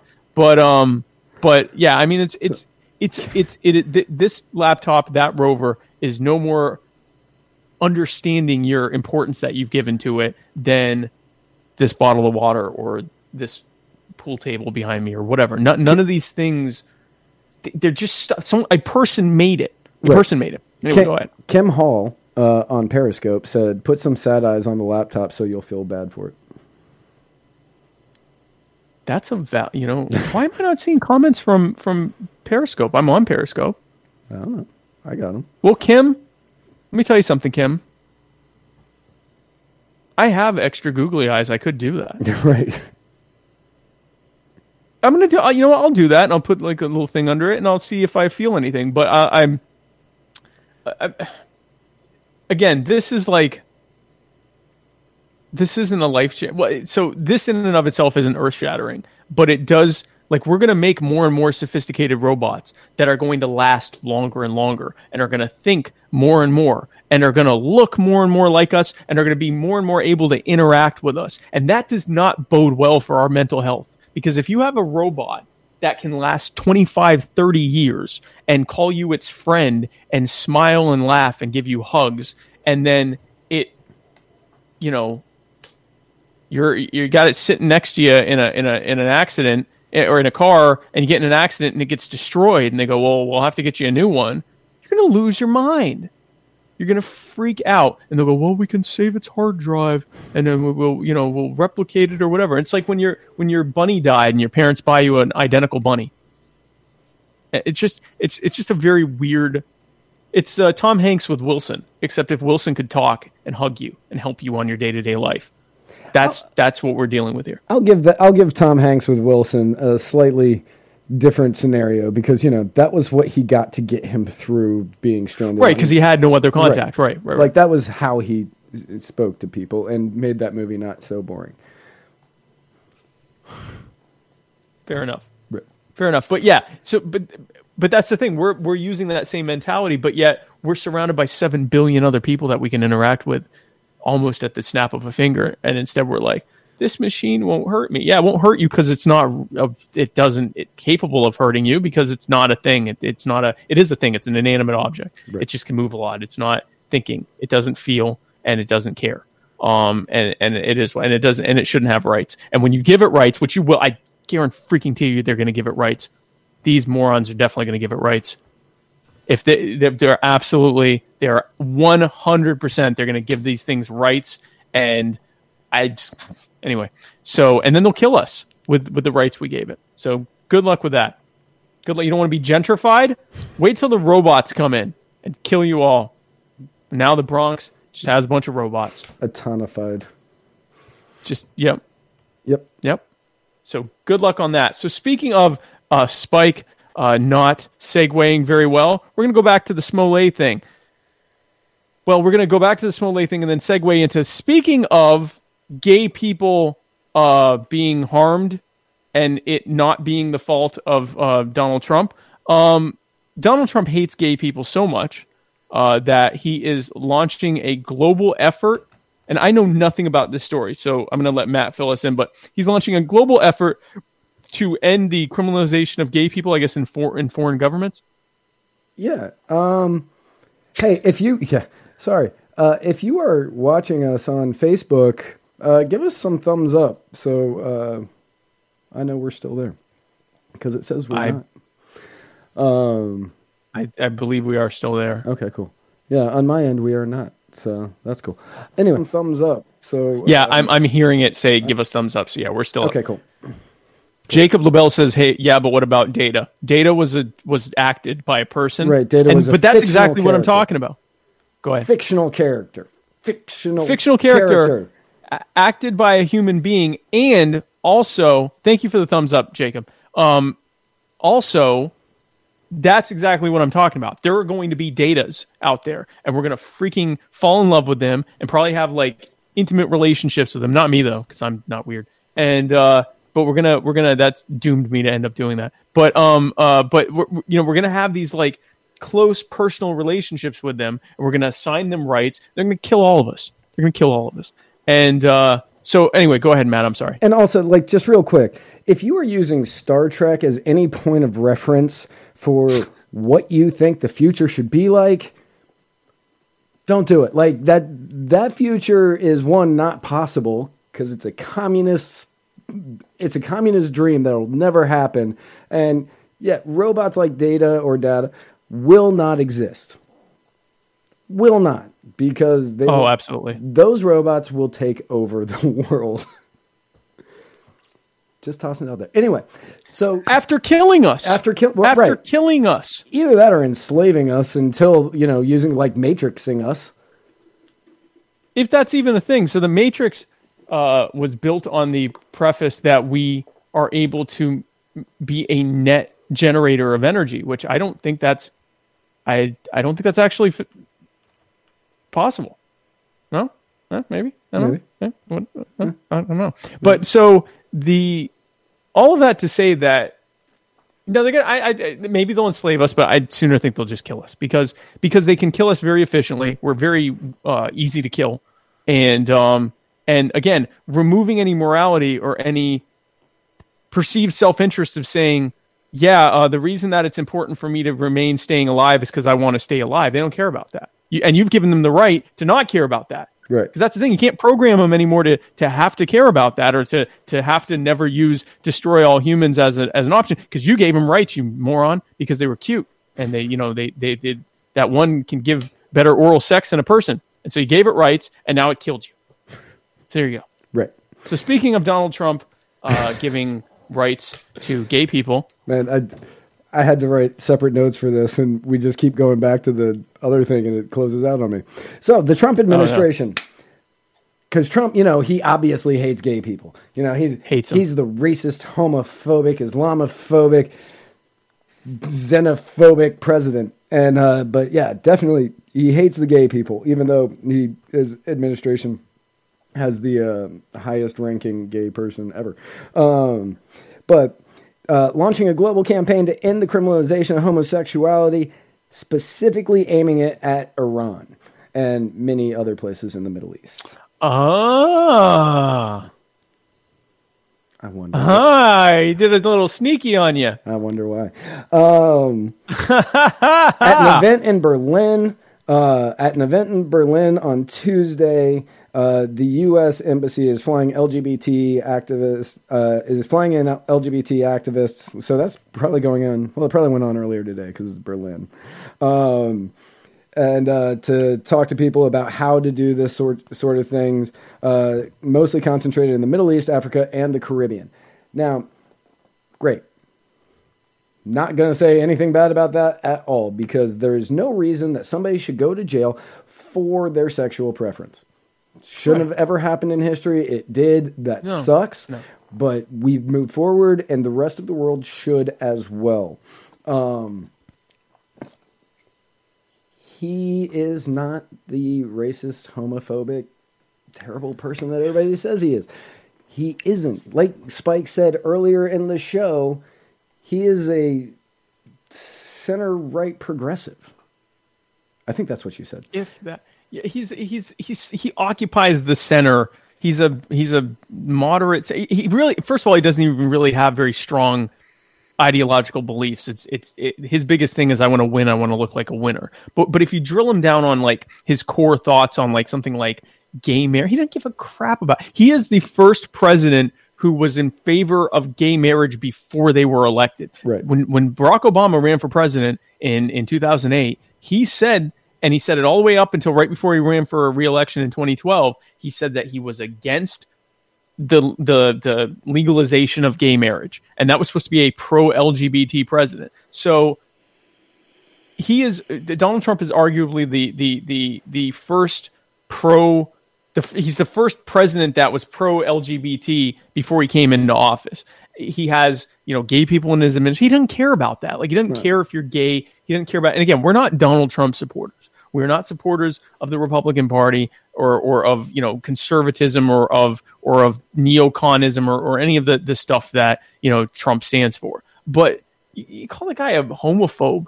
And he's not. And if you use so when people go, well, Donald Trump's racist because his government does this, and this, then so was Obama. Right. Then so was Bush. And that's a conversation to be had. I mean, I'm an anarchist. I believe the state is inherently racist and xenophobic. That's an argument to have. That's nothing unique to Trump. And Trump is definitely not homophobic. But I like the angle that he's going after Middle Eastern countries. I do like that. That's actually kind of sneaky.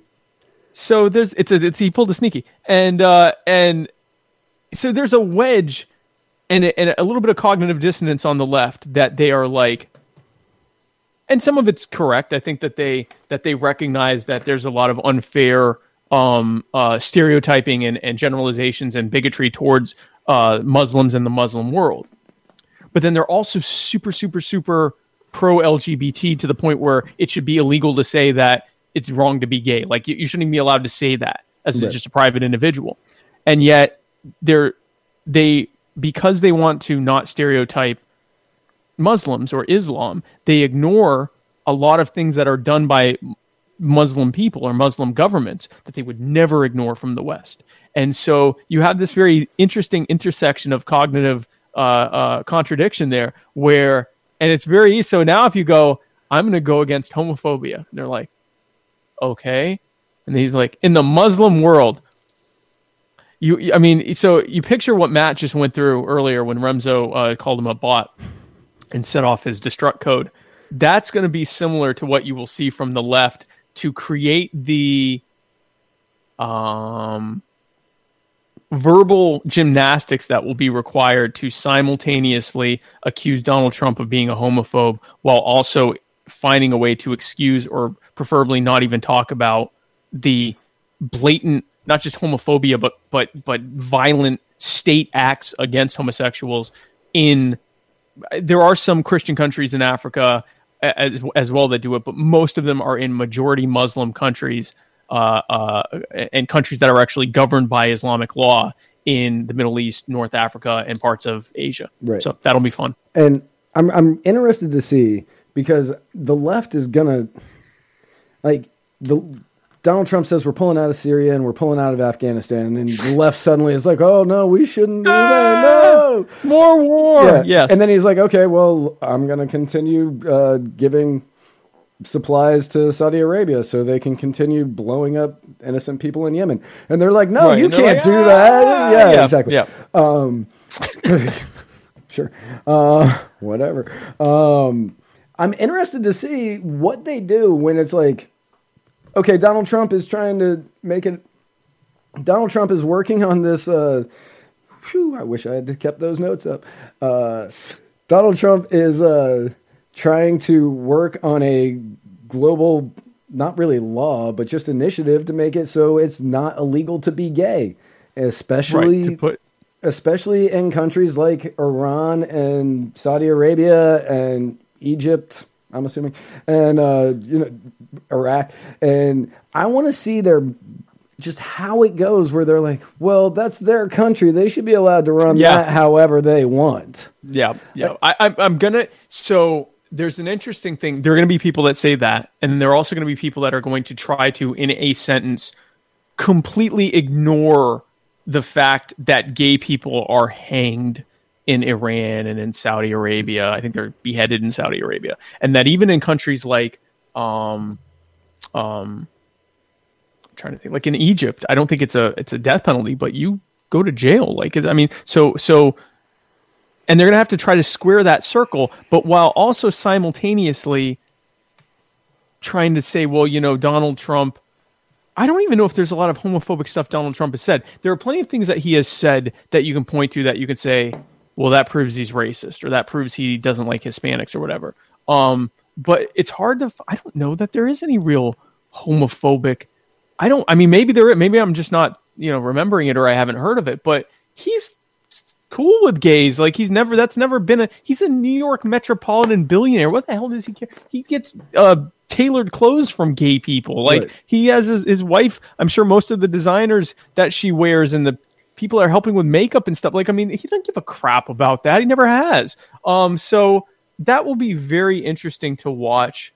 In the reverse token of how Southern white evangelicals and evangelicals that have supported Trump while simultaneously talking about how horrible, homosexuality is. And having to square that circle, it's going to be just as fun to watch the left try to figure out how to square the circle of either ignoring or rationalizing blatant, the worst level of violence you could see against homosexuals, where the government is literally rounding up and killing gays and transsexuals, and anyone that isn't a heterosexual cisgender, and then try to also simultaneously attack Trump. As being, as hating the gays because of the LGBT ban in the military, which I'm fine with that. I just want to also then see a ban on everyone else. It is not an LGBT ban. It's a T ban.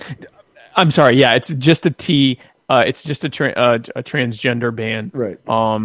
And again, I'm fine with that, and would also be fine with a cishet ban too. Like I'm. If there are fewer people that are eligible, that's another fun one. So, the Donald Trump's a baby murderer, and I demand the right to fight in his military and murder babies for Donald Trump. I just be consistent. But anyway, so that's I get so it. You want the free healthcare. I get it. Get a better job.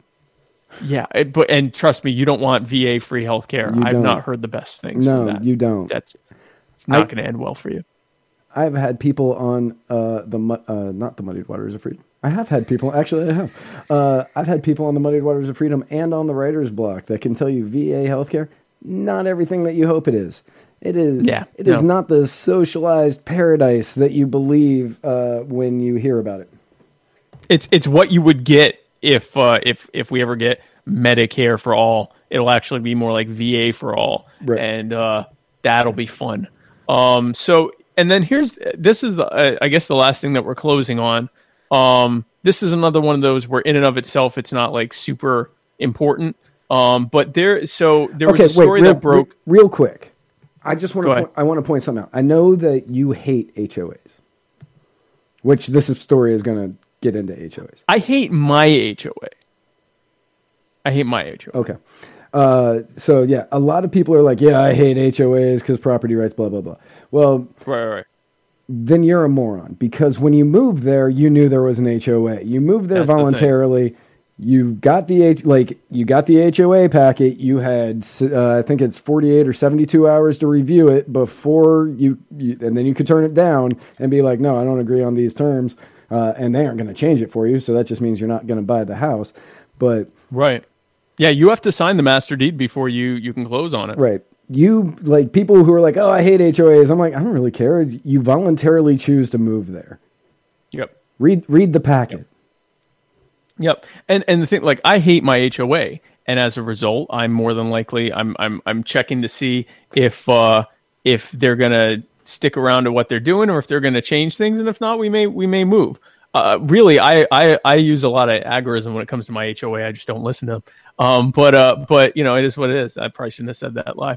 But anyway, so probably getting some mail on that. But anyway, so at any rate, So I want to address a comment from Periscope. Someone said it's not socialized at all. It is part of our wage package, and so I assume this person's assuming talking about the VA.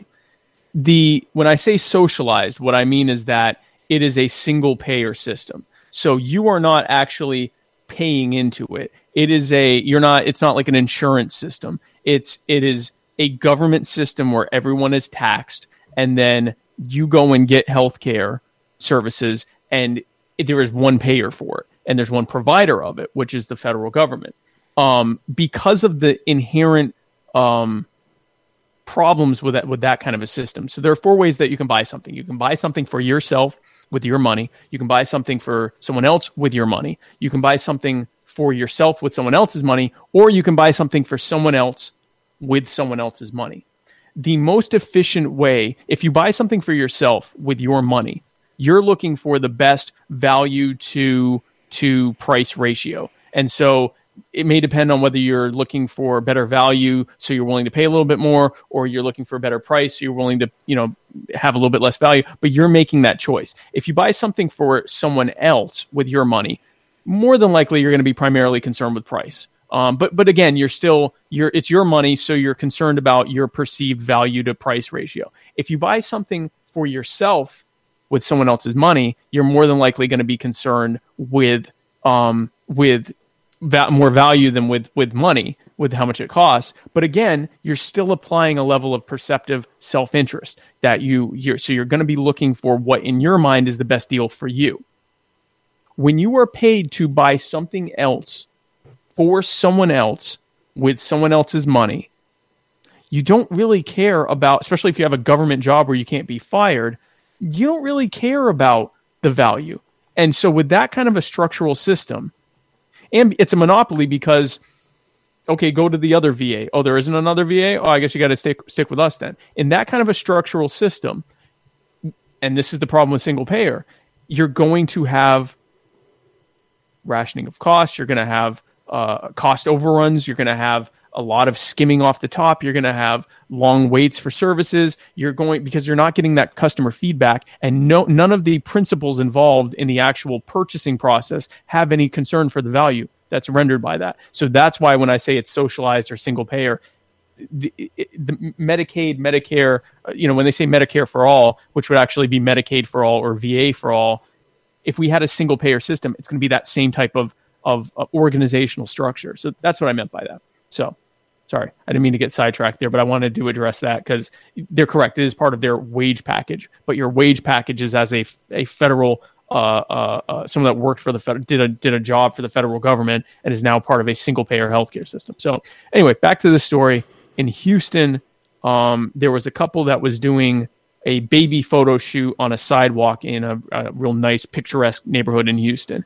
And a lady who just happened to be the ex-wife of the owner of the Houston Astros, she came out and was yelling at the couple and telling them to get off the street. The couple was pretty cool about that. I love your notes of she attacks couple like she beat them with. No, but she actually did. She actually hit the guy a bunch of times. Did she hit the guy? I saw like a 6-minute video or a 6-second video. She started hitting him. Oh. Or hitting at the camera, but then she was she was really like punching at him. So, as much as an elderly lady could attack a guy in his 30s or 40s, she attacked him and he played it really cool. The couple was really like calm about it, but yeah. So, okay, there were 3 separate instances that day. And I'm not defending her even a little bit in this situation. Yeah. I kind of like a little bit because, private property, but there were 3 separate instances in this situation. And what I was reading on this subject when I saw that you added it is that, because that's how we do it. Right. In this one area, there's a lot of picturesque views, I guess, that a lot of people do sort of baby shoots or, newly engaged shoots or things that I've never had to do. Right, yeah, it's very popular. Right. But a lot of these people also don't respect private property rights. So they typically will end up on somebody's front stoop because they're like, oh, yeah, this front step area looks kind of cool. Let's take our picture here. And that is what the first person did and the third person did. And she told them to get off the property. And, Right. And they both said, okay, no problem. The second people did not. Right. Now, here's where the dispute comes in. Because right now everyone's focusing on, as per usual, old white lady attacks mixed couple because it's a white man and a black woman and they're a mixed race child. And they're saying, she's racist or whatever. She's, terrible, terrible woman. Terrible. Here's how this actually applies to everyone.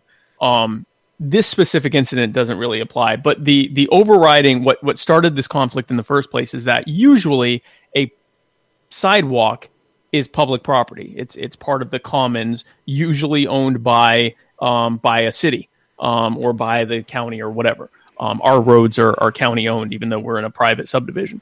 The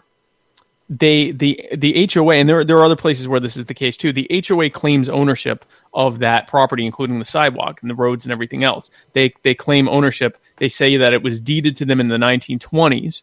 The city of Houston says, no, that's not valid. And I don't know why they say it isn't, but they say that's not valid. It's public property. They can do it. So there's this ongoing dispute between the HOA and the people that live there and the city and people that don't live there. And why I wanted to bring this up, and it's a really short thing to talk about. This is a perfect example of where the state gets involved and creates conflict that's unnecessary. In a stateless society, a fully voluntary society, there'd be very defined lines between what is your property and what is not your property. It would not be this gray area where a state monopoly is getting involved and saying, well, no, actually we own that so everyone can use it, or we own that so we can decide who can use it. You either own it or you own it in common, or someone else owns it or owns it in common.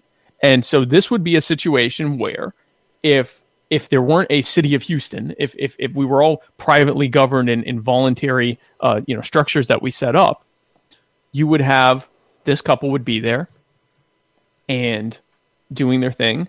And this lady would say, hey, it might have even gone pretty much the same way, but the difference would be that it probably wouldn't have ever even happened to begin with, because it would be known very cut and dry whether or not they were allowed to be there or not. And so if they weren't allowed to be there and you say, hey, get off my property or I'm calling security or whatever, then they'd have to leave. And if they didn't, then they'd have to suffer the consequences of trespassing on someone else's commonly owned property. There would still be commons because we all have a vested interest in being able to travel mostly freely from place to place. So there were still going to be commons like roads and sidewalks and things like that. But you may have a gated community or a private community who's like, no, we don't want anyone here that isn't supposed to be here. And so that's why I wanted to bring that up. I don't know if you have anything to input, but that's why I even said it. Is that it was an old lady punching someone because of the existence of the state, basically. Right. And I mean, so when I was out walking neighborhoods for candidates, which, I do pretty much every election cycle. Right. Even though you're getting me more and more to the point where I don't want any of them to win. Unless they pay you. Right, unless they pay me. And then I'll do it. But absolutely. When I was out walking neighborhoods for a candidate, I went into a private neighborhood. It wasn't gated, but it was private. And I was going around, and the people who lived at one of the houses, this little obnoxious, not going to say that word,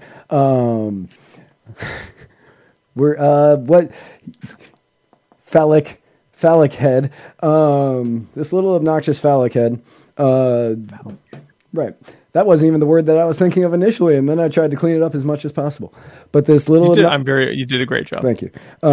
This little obnoxious phallic head, I walked up to the door and I was like, "Hey, I'm just here to talk to you about candidate blah blah blah." And he was like, "This is a private neighborhood. You're not allowed to be here." And then me being me, I considered dropping, Supreme Court knowledge and saying, "Yeah, you want to bet?" According to blah, blah, blah, and blah, blah, right. Launching into it. But then I said, "Oh, okay, so I'm just going to walk away." And then he followed me around the neighborhood a little bit, and I was like, if he gets out of his car, it's on. I'm allowed to be. Right. I'm allowed to be here, unless it's a gated neighborhood and I can't get in. Right. But if it's not a gated neighborhood, you are allowed to actually be there. Specifically for political purposes? Yeah, specifically for political purposes. And I remember a time when I was, I had to have been 11, 12. I don't remember. I was across the street. We were hanging out across the street from my parents' house, and we had this across the street neighbor who was a few years younger than me, and she was an obnoxious little bee. Probably still is. Like, I don't think she ever got over that, but. But like, I think she was just mad about the fact she was adopted, and I mean, but she was being an obnoxious little bee, and I was like, I told her off, and she goes, "You need to get off our property," and I was like, "I'm on the sidewalk, not your property." To which she argued, and I told her she was wrong, and I said, "No, this is owned by the city," and she goes, "Well, that's stupid," and I thought, I'm an anarchist now. In this moment, I don't think it's so stupid because I get to prove you wrong and stand here. Right. And even I'm a statist now. Well, I'm a statist just because I hate you. Just for much. Now. I hate you so much I became a statist, which is common. But in a voluntary situation, you're still going to have comments. So, and a sidewalk would be a comment. You can't have an effective sidewalk where you have to get the permission of each person whose house, your front yard you walk by to walk through that area. There's going to be, or you're not going to have sidewalks. Everyone's going to be walking on the road, which would also have to be a common. So, I mean, one way or another, there's going to be a commons, or you're just going to have a bunch of landlocked people that can't get anywhere, which no one wants. So So she'd still be wrong. Regardless, she'd be wrong. And that's she needs. No matter what, so that 8-year-old was wrong.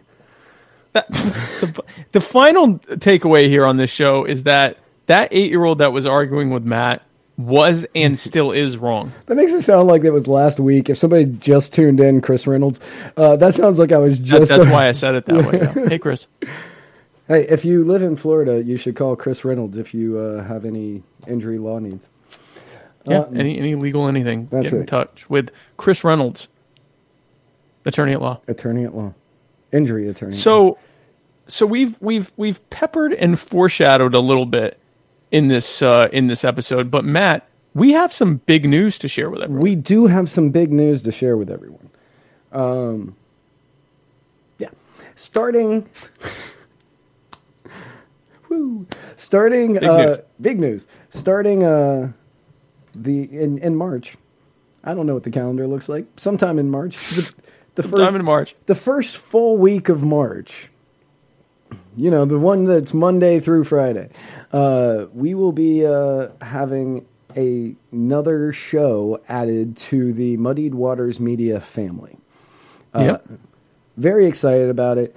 He was on my show last Thursday. I've been watching his show. It is called Mr. Murica, The Bearded Truth. You can find it on YouTube and Periscope, and soon you'll be able to find it on all of Muddied Waters Media. Right here. Fantastic, wonderful, awesome host, great guy. Mr. Jason Lyon will be joining the Muddied Waters Media family. We're very excited to have him on. I've talked to him a bunch of times now. We're all in this group chat together, and we have a really good rapport. He was on my show. We had a great back and forth. It's going to be a really good fit for Muddied Waters. Yeah, he's perfect. Like when I watched this show, and I'm like, yeah, this is going to work out. Because I came to Matt and I kind of around the same time came to the same conclusion, because he was sharing all of our stuff, and he came to us and was like, "Hey, I want to promote, I want to promote your show." And he didn't even ask us to promote his show. This is how good of a guy, how much of a mensch he is. He was like, "Yeah," he was like, "Yeah, I want to promote your show, even though it's on at the same time as mine." And I'm like, "That is impressive, but thank you." And so I'm like, well, I guess we got to mention his show too. And so, but then I'm watching it and I'm like, this is really good. And so I said to Matt, I'm like, and we're both saying to each other, like, why don't we invite him on? Because we have wanted from the beginning to have a Monday through Friday programming where we have at least one show every day of the week. And so, we have this show on Tuesday and my show on Wednesday and Matt's show on Thursday. And so we reached out to him to see if he wanted to do Monday. And he said, well, I actually do 3 shows a week right now, but I can cut that back to 2 and do Monday and Friday. And we were like, that's even better. And then, so we've got Jason Lyon. His show is called Mr. America, The Bearded Truth. Mr. America. Mr. America, The Bearded Truth. And we have Mookie Thief in the comments on Periscope saying, you guys couldn't have picked a better fit for you all, for a bunch of hippies. Thank you. I agree. So we're really excited about that. And he's going to be starting, I guess, the first week. That'll be the 4th. The 4th. Monday the 4th. Monday the 4th. The inaugural episode. For Muddied Waters Media. For Muddied Waters Media of Mr. America, The Bearded Truth. So be sure to check that out. But that's 2 weeks from now. So that'll be really cool. And we're really excited about that. And so today's Tuesday. So tomorrow on my show, The Muddied Waters, my show, My Fellow Americans, The Muddied Waters and My Fellow Americans. On my show, My Fellow Americans, I will have Christopher Harris, who is the founder and director of Unhyphenated America. He's also been featured on CNN, on Fox a bunch of times. He's been on, I think RT's been on Bloomberg. He's been on a bunch of, he's been all over. And we're going to talk about politics and culture, continuing my stint of having nothing but black conservatives on my show during Black History Month, because I can, and it's my show, and no one can tell me what to do on my show. Nobody. And so Matt, who do you have on for Thursday for for the Writer's Block? What your show's called? That's right. For the Writer's Block, I have Mr. Josh Woolbright coming in studio to talk about just libertarian ideals. Very excited to get him in here. I actually just met this guy not too long ago. Like literally less than a week ago, and the conversation we had was so good. I said, "Do you want to come on my show Thursday?" And he said yes. And I said, "Great." Nice. I said, "Do you want to do it over the air, or over Skype or Hangouts or whatever, or do you want to come in?" And he goes, "I'll come in. I want to let's do this." Even better, right. That's perfect. And then, guys, go ahead and start checking out Mr. America, The Bearded Truth, because he's already airing. He's just not on Muddied Waters yet. So go ahead and check him out. He's on YouTube and on Periscope, and I will try to do Periscope tomorrow. We will see how that goes, but I'll tell you right now, I'm not happy with Periscope because I do not like. We look better on Facebook than we do on Periscope, but the delay on Periscope is basically nothing. Well, because we're sending them like 3 bits of, they only let us give like 3 bits of data, so of course it's not delayed. So that's what we're doing this week, and then check us out next Tuesday, a week from today, and we'll be right back here for the Muddied Waters of Freedom, and where we will be parsing through the week's events as they played out in order of what we believe to be important and or how we wrote them in the notes, or hilarity. Order of hilarity. That's often true too. So, so have a great week. And Matt, if people are trying to find us on that internet and social media, is there any way they can reach us? There are so many ways they can reach us. They can reach us at facebook.com/Muddied Waters of Freedom. You can reach us on Twitter at @Muddied_Waters. You can reach us on the Instagram. If you like seeing just random memes that I pick out, you can see us on the Instagram at Muddied Waters of Freedom, or you can find this in every episode at muddiedwatersofreedom.com. Also, I'm just tossing this out there. If you guys have any ideas for things you want us to talk about, email them to muddiedwatersofreedom@gmail.com. Email us there or message us on any of the various platforms. Platforms. Because we check everything. We do check everything. I don't check the DMs on Instagram because I'm desperately... my boomer comes out and I'm like, no, I'm on enough stuff already. But I check the DMs on Instagram and we don't get up many. So DM us, slide up in the DMs in our inbox, and we got a lot of inboxes. Slide up in all of them, and we will definitely do that. And so, guys, have a great week. Watch all of our shows and Jason's show. Yep. And where we're going, we don't need roads.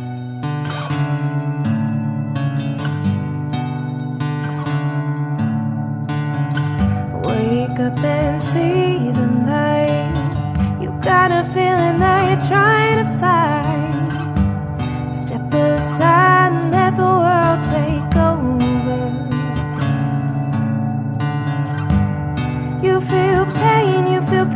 passion would start a fight just for distraction.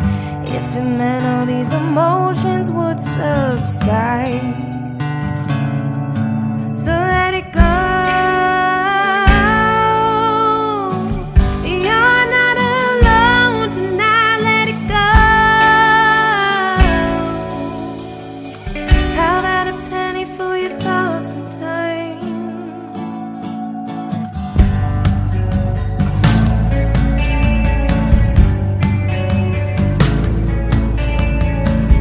Come on, just open your eyes.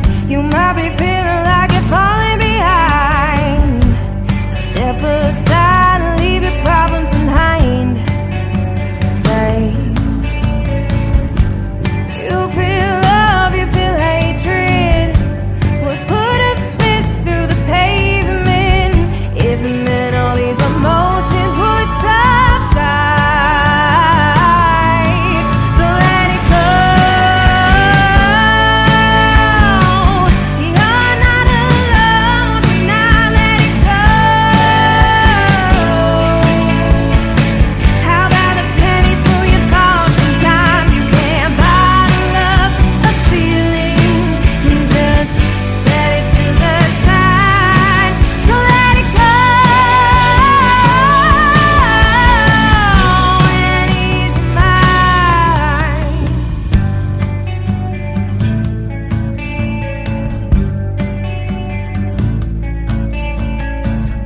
Nobody said life would be easy. Nobody said things would be fine. But nobody asked if it was easy for you to go and close your eyes. It's gonna be alright. It's gonna be alright. It's gonna be alright. It's gonna be alright.